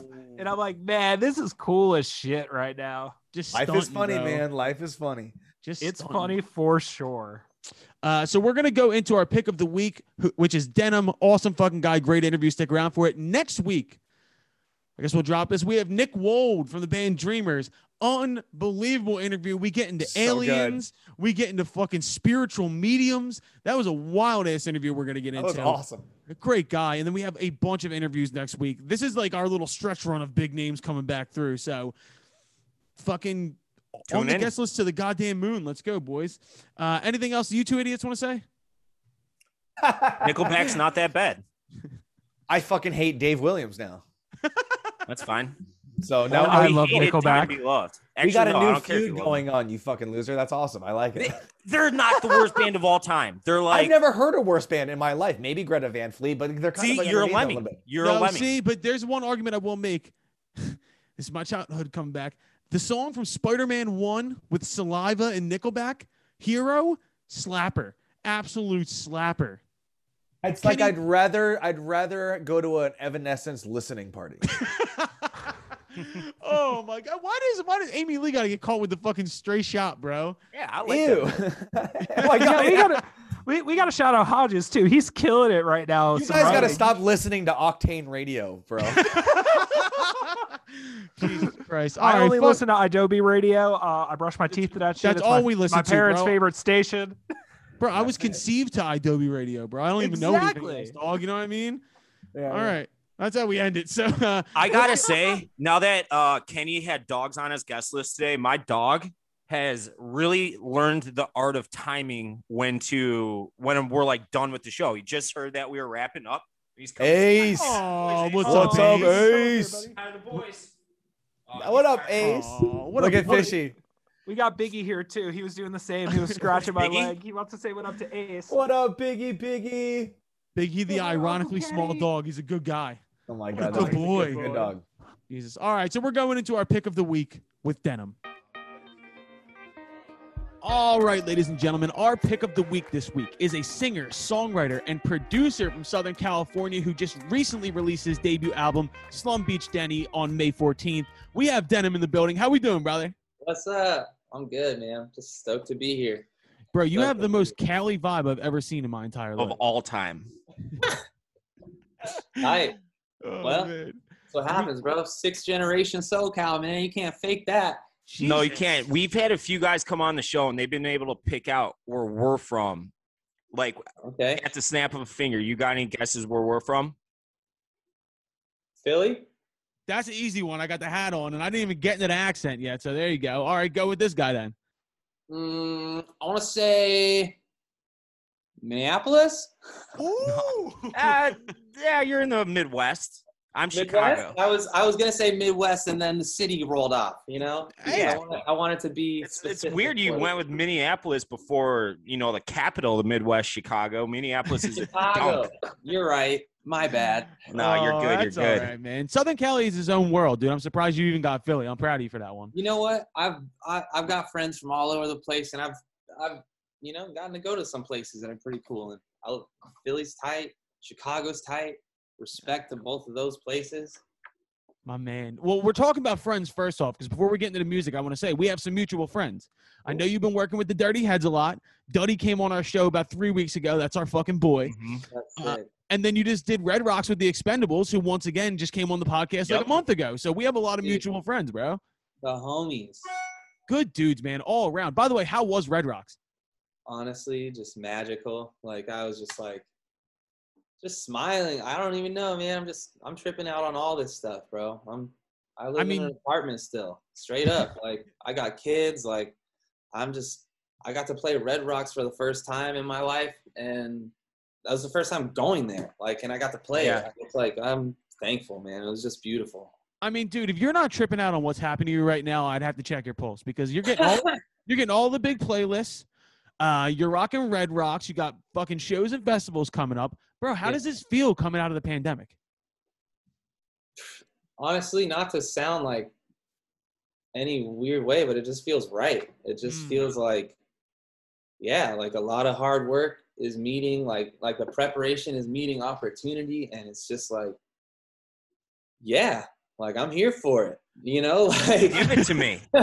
Yeah, I mean, get like, because when you get that call that you just got the big playlist, and you get the call that you're going to Red Rocks, and you're Right. talking. I appreciate right off the top just being like, I have kids, I got people to support, I got the Yeah. fucking hard work coming to a head and hitting and actually working is a fucking magical thing, bro. Yeah, it is. It's just like getting anything, bro, is just like the last kind of like, I don't know.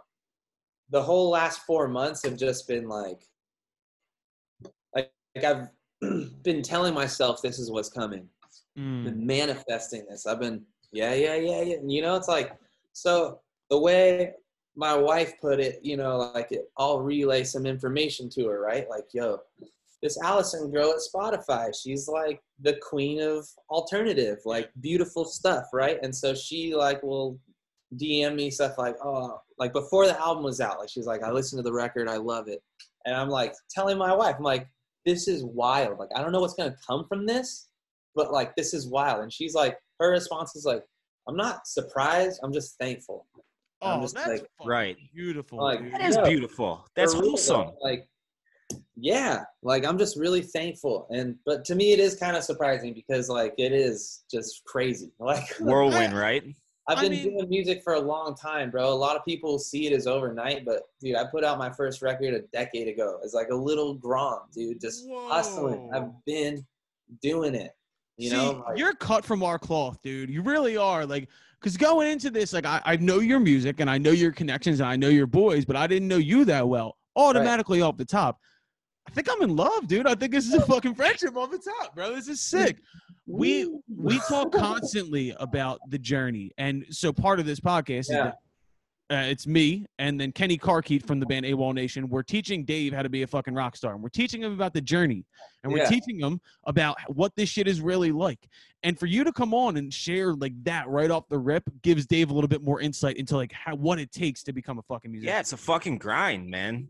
dude, it is, man. For me, it's like I'm just thankful that like, man, the where I grew up and the sounds I grew up with, like that just comes out of me naturally. So like I'm not like necessarily coming in trying to like be something like because my come up was just music, right? Just like the LA songwriting, like going to sessions, producing, like just hustling for years. And just I lived up in Isla Vista for a long time. I was driving like 2.5 hours each way just to go to LA, just to like go to these, just in an 87 Volvo, bro. Like just sleeping in my car in LA, like going to sessions while having a kid, like trying to be like a successful musician. Just get out of here, overnight success. You know what I mean? Like that overnight shit does not exist unless you're pulling some serious strings or you're selling your soul. It doesn't happen like that. If you have like the greatest team around you that are literally going to teach you everything, like that's the only way I see it. You know, overnight success is exactly that. It's just one night. But would you even appreciate it if it was overnight? Do you know what I mean? That's what I'm saying. Like I thought, so I tripped out on this, right? Like how I said, like I've been doing it for a while. Like that whole time, I thought I was ready. Like you have to, I think you have to be a little delusional probably to be like, oh yeah, I'm going to be a rock star. like, no, you're not, bro. Like, shut up. So, like, just thinking you could be in a band and like people would listen to you, know what I mean? Like you're delusional. Like being a painter and thinking like people are gonna show up to your art gallery, like you gotta be a little crazy. But like sometimes people are into that and they're like, I'll show up because that guy's crazy. You know? 100%. Well, dude, Dave works at Barstool Sports. All of you guys are fucking crazy. You all jumped on this fucking pirate ship, and then all of a sudden it works. Did you ever expect to be talking about Chicago sports for a living? Absolutely fucking not. Like they sick though. They started paying me $250 a month in 2015, and I was like, fuck yeah, that covers my utilities, dude. Yeah. Like I'll abso-fucking-lutely. And now I got like health insurance and shit, you know? Yeah. So no, I didn't think that I was ever gonna get to this point. No. The slow grind. Yeah. Slow grind, baby, stacking on top of each other. Well, bro, for real. Let's go into talking about the album because I listened to it. I fucking loved it. And the one thing that hit me right away, and I mean, I think this is kind of a trademark of yours too, is the fact that it's all genreless. You're not working in one specific thing. You're doing a lot of things. And the song we're going to play at the end of the episode is Life's Too Short, which was the first song that I got introduced to, and I fell in love with it. And I'm just going to run off a couple things I thought off the top of my head. Sick. That initial vocal part and the initial guitar coming in reminded me a lot of KG Elephant. Sick. So it reminded me of KG Elephant, and then the fucking program drums come in, and it's like, okay, this is not KG Elephant at all. It's like But it hip hop now. Exactly. And then you hear the Southern Cali in there as well. Great choruses. You go in a little bit of a hip hop flow. You're fucking all over the place, dude. Is Yeah. it important to you to be genreless? Man, to me, it's just about like, I'm just a music head, right? Like, I just love music. Like, I could geek out on, like, with most people on most genres, you know, like, just like, I just absorb it. I love it, you know? And so for me, it's just like, who cares? Like, a genre, fuck a genre, you know? Like, just be I you. love that.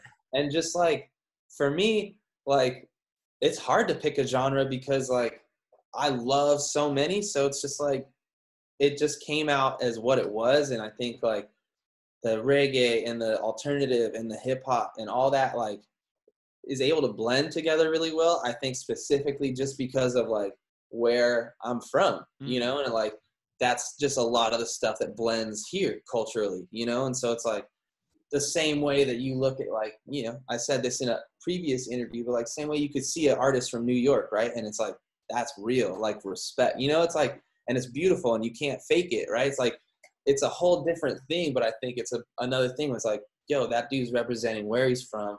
Like, he's you know what I mean? It's like, it's just like, the record just feels like SoCal, you know? It's like, I have that literally written in my fucking notes, bro. Yeah, bro.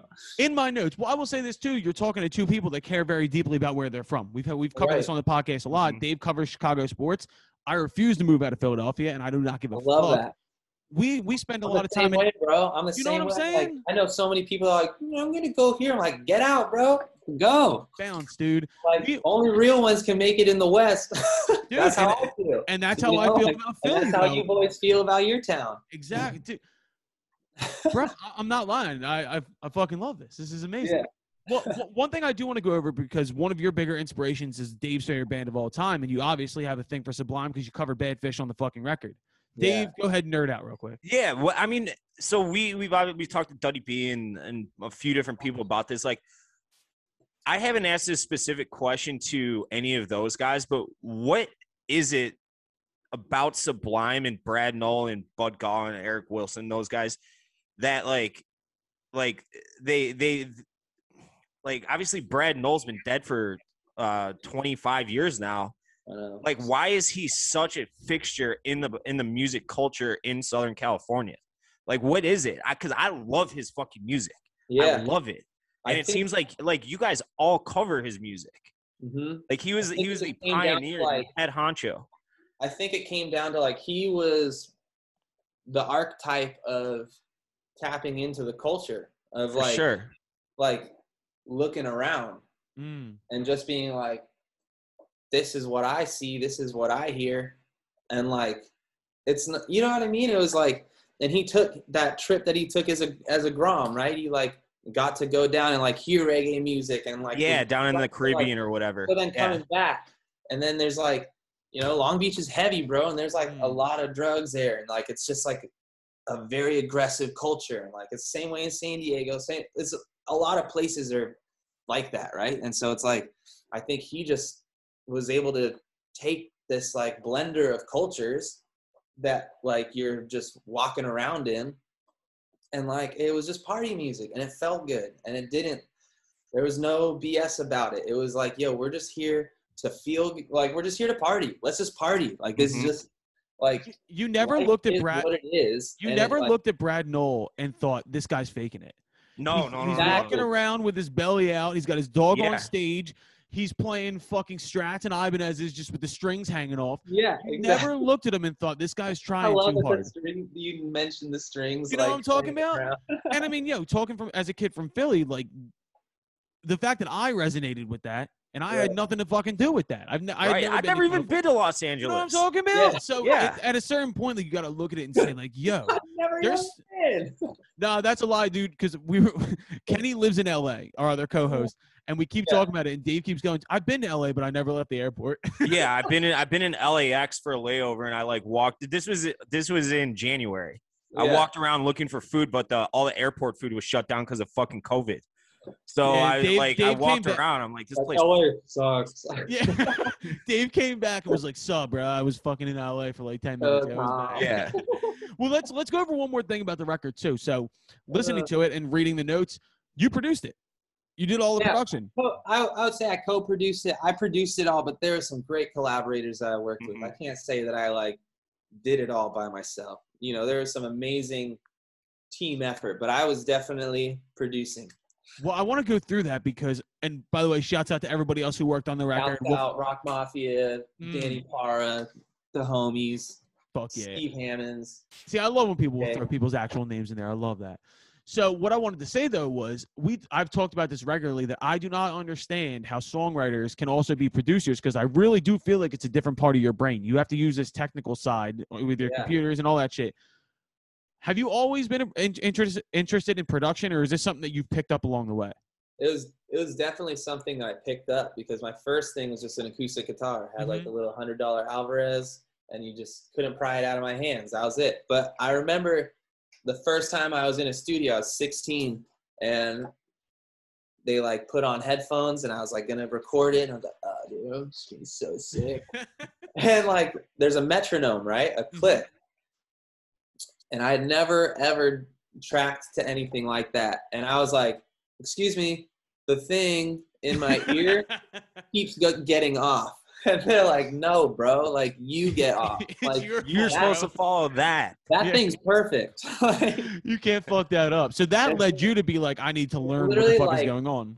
Let that be your, explanation as to like how much I had to learn, right? Like I couldn't even play to a click track, and let alone even knew what it was. Didn't even, had never even played piano, drums, bass. I was just playing acoustic, and then all of a sudden, this whole world just opened up, and I just I realized how bad I was, and I hated it. I hated being like, I felt like naked, just like, wow, I don't like this feeling, And so I just hibernated and just became I started geeking out and just learning. I just learned in tones and sounds and frequencies. And to me, like my old man was a painter, and like he dipped when I was a kid, but as a little kid, I remember he would paint late at night. And like the way I see production is like painting, right? It's like there's a whole blank canvas, and like you got a song, right? That could be like an outline. You're like, sick, that's dope. And then all of a sudden you're like, how do we bring this whole thing to life, right? Like there's sound, and sometimes it is just the bare bones, like piano and vocal, that's like boom, that's your money right there. But like, and then sometimes it's like the drum beat that you're like, ooh, that's the hook, it's like it's just random stuff that it can change every song, right? It's just like it's art, bro. It's just like endless. It's like sound is your paint, and you can whatever you want to do. That was an awesome fucking analogy right there. God damn. Well, so here's a question I do have for you though, because I am a lover of producers. I have a reverence for fucking producers because it's something I can't do mentally. Right. I can sit back and tell you what I want to hear, but I'm not a technical guy to go do it. Oh. Who are producers that you look at and say that's the kind of career that I want, or that's the kind of guy that makes sounds that I want to? Benny Blanco? When you said the piano and the voice, my first thought was Benny Blanco. Yeah. Honestly, dude, like, I want it. I want to be Pharrell, dude. I want to like produce half of the music in the world. Like, I want to level up and just keep going. Like, I want the sounds. Yeah, dude, just to get to work with dope people. That sounds cool. Like, I don't necessarily like being the guy, whatever. That's cool. Like making money. To me, like, there's that little kid in me that I'm like, could you imagine working with this dude? Like, bro, you know what I mean? Like, I'm just excited getting to like meet people and be like, and figure out who's real and who you're going to vibe with. And like, you know what I mean? And like, bro, what was like Benny Blanco? He just seems like he's funny. He doesn't care. He hangs out with Maddie Matheson, who's also one of my favorite people. No shit. Just like, these dudes are probably the homies. What's your biggest what the fuck moment? Like a moment where you were in a studio with somebody or you were on stage where you were just sitting there like, yo, I cannot fucking believe this is happening to me right now. Man, there's been a handful of those, but I think a big one was like so weird, but like I played a show, so dumb. I played a show in Hollywood like years ago in my old band. It was at the Roxy, sold out shows, sick. Woo! My agent was at CAA. His homie was like roommates with Harry Styles or something, right? And it's like their birthday in the hills. And he's like, yo, we're going to stop at my boy's house on the way home. And I was like, sick. And I'm just like, nobody. Like brand new to all of this. And I'm just like, walk inside. It's like fucking Harry Styles and Lizzie McGuire and like all these people. And I was like, I can't be here. Like, what the fuck am I doing here? Literally, this is what happened. I go to take a picture of, what's her real name? Hillary Duff. Hillary Duff, yeah. Lizzie McGuire. To send my girl, I'm like, yo, Lizzie McGuire, like, this is crazy. Just geeking out. And the flash goes off, bro. Oh, no. Literally. No. Her two friends, right, are just like, like, what the, like, take my phone out of my hand, delete the picture, like, don't you ever do that again. I was like, so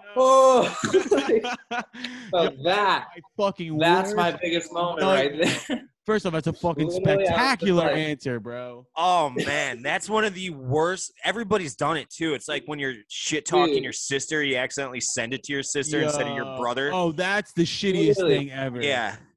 Oh, yeah. man. I've done that to I've been in a group text with my mom, too, and other people, and, like, really been like, yo, sorry, my mom's freaking nuts. And she's like, right here. Yo, nothing's worse though when you're like in your band group chat, right? Yeah. And somebody says something and you mean to text like the other guys in the band individually or in another group, like, yo, this kid's a fucking moron. You send it to the main group and they're like, all right, dude, you want to come see me, dude? We'll fucking throw our hands. Yeah, no, for sure. You are there. Nah, but for real though, let's fucking throw our hands. I didn't want to tell you that way, but you should know. Know. Well, yo, here's the thing too. I want to bring up. So we're doing a video series along with the podcast, right? Yeah. We are turning Dave into a fucking rock star. I love that. And one thing I want to do with you specifically, when we get out to LA, I want to get in the fucking studio and work on a song together. And I want Dave. That's how we're gonna do this. We're gonna make a hit. Yes. Fuck yeah, we are. Yo, yeah, baby. Yo, top to bottom. We'll give fucking 3 hours. It would be us three and Kenny. Easy. Top to bottom. And Dave gets a writing credit. Fucking legitimately, it's Dave's first song we'll put out, and that's how we'll do it, yo. I love that shit. God damn. That's so tight. Bro, I'm really happy with how this went. You're a fucking cool ass dude. So I want to put that out there. Before we get out of here, let's talk about the record real quick. Slum Beach Denny. The specific song we're gonna play at the end of the episode is Life's Too Short. Let's go through the song. When did you cut it? How'd you cut it? Where were you? What's it about? Go through everything. Cool. So man, that was the first song I wrote on the whole album, actually. Like literally the very first one. And the ooze in the beginning is actually my 4-year-old son doing the. Oh, there you go. Yeah. Oh, shit. And then, so it was like I was in the garage at my in-laws' garage. We didn't have a house at the time, and I was a laptop on like literally like a plastic folded table in the garage, and I got my kid to sing the ooze, made the demo, showed it to some people, and they're like, that was Rock Mafia, the people who co-produced the whole record, and they're like, yeah, bro, you should cut this, like get it. They have like a nicer studio, so I was able to like sing my vocals there, but the ooze in the beginning are straight up like on the $100 mic in the garage. My little 4-year-old boy, give that kid a Grammy. Did you get a writing credit, dude? Did you give him some credit? No, I technically wrote the melody, so we'll get a performing credit. Yeah, he gets the back end somehow.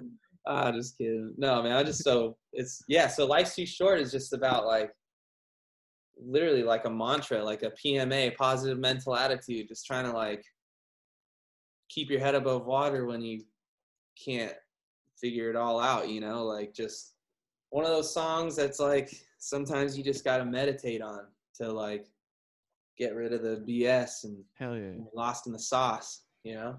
Bro, no lie, I don't think there's a more appropriate idea for a song with what all the musicians have been going through for the past year than this fucking idea, bro. It's been fucking crazy. And I mean, going through it, how long ago did you cut this? 4 years. Wow. Yeah. Holy fuck, man. This But- really has been a journey. But I would say the song wasn't done 4 years ago. Mm. That's what's crazy. It's grown. It's like changed. It's gone through like 5 different versions. That's But, beautiful, though. But I wrote it in 2017, you know? Did you have to have somebody rip the final fucking master out of your hands, or would you have just kept tweaking it, or were you like, no, we're good now? So like the outro of it, you know how like kind of flips, Yep. and it goes into more like the introspective. Like once I did that, I was like, we're good. That's But before that, I wasn't good. I was like, it's a good song. I know it's a good song. Like, cool, whatever. Like people are like, it's fine, it's done, it's good. I'm like, sure. I'm not 100% behind it.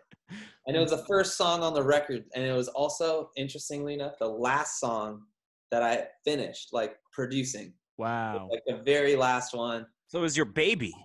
Yeah. Kind of. It's like this weird, like, it's the alpha and the omega of the record or something. It was like, the outro, I think, was a big part, though, because it took on a whole, like, a different emotional standpoint than it did before. Where before it was like, yay, all happy-go-lucky. But then it's like, you're able to sit in it in more of, like, that emotional standpoint of, like, why is life too short? And just, like, you just think about it and all those things you're thankful for and stuff, you know? I like the fact that there was a lot of thought put behind the song itself, and a lot of effort, and a lot of blood, a lot of sweat, and a lot of tears.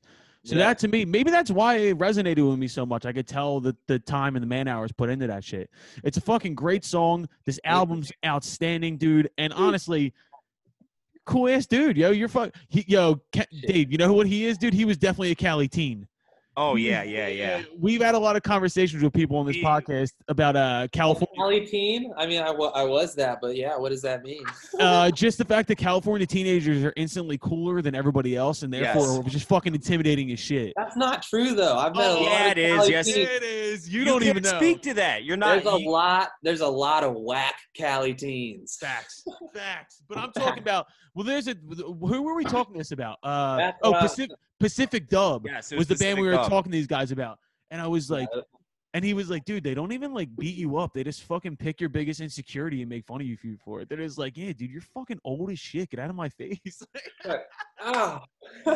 like, damn, dude, fuck, I wish you would have just beat my ass. Like, yeah, I'd rather that. Beat you up, that's for sure. See, and I respect that. I'm from Philly. I'd rather you fucking throw hands. Like, that's the thing. Yeah, bro. It's all good. Dude, Denim, this has been an absolute pleasure, bro. Is there anything else you want to say before you get out of here? Just thankful to be here, listen to the record, and I can't wait to come to Philly and Chicago. Showtime, party time. Bro, we'll come see you out now. Boys, that's what's up. Hell yeah, bro. Shouts out just getting to meet in person. You know what I'm saying? Boom, boom. Yo, you want to hear something crazy? Me and Dave have done 17 episodes of this podcast together and have never met each other in person. That's true. Wow, that's crazy. I can't wait to see this. Goddamn quarantine, bro. It's fucked up that this is what it's come to. Because I talked to Colin more than I talked to like anybody in my life at this point, and we haven't even met in person.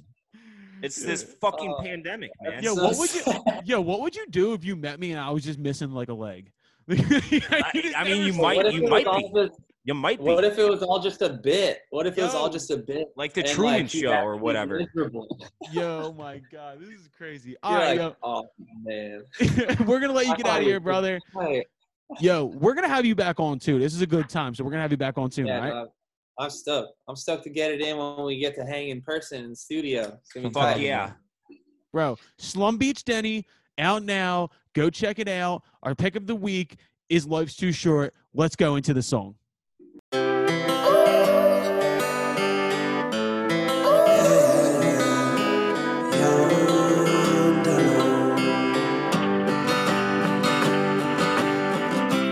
For we are is all we get. Then I'ma live with no regret.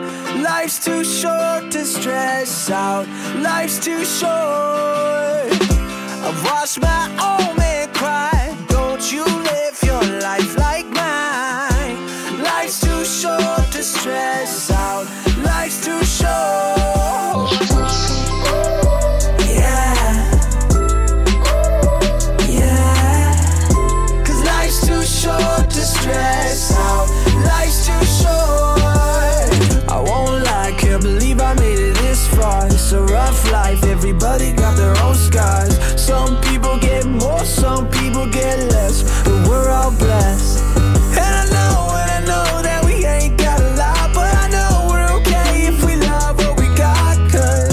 Cause life's too short to stress out. Life's too short. If all we are is all we get, then I'ma live with no regret. Life's too short to stress out.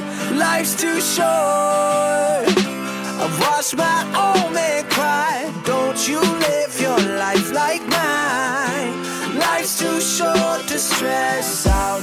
Life's too short. Yeah. Yeah. Cause life's too short to stress out. Life's too short. Time flies, ain't nobody get a free ride. It's alright, you might get it in the next life. Some people get more, some people get less, but we're all blessed. All I know is what I know, I don't know if I'm right. I just ride with my heart, I just ride with the vibe. Cause life's too short to stress out. Life's too short. If all we are is all we get, then I'ma live with no regret. Cause life's too short to stress out. Life's too short. Yeah. Yeah. Cause life's too short to stress out. Life's too short. Yeah. Yeah. Cause life's too short to stress out. Life's too short.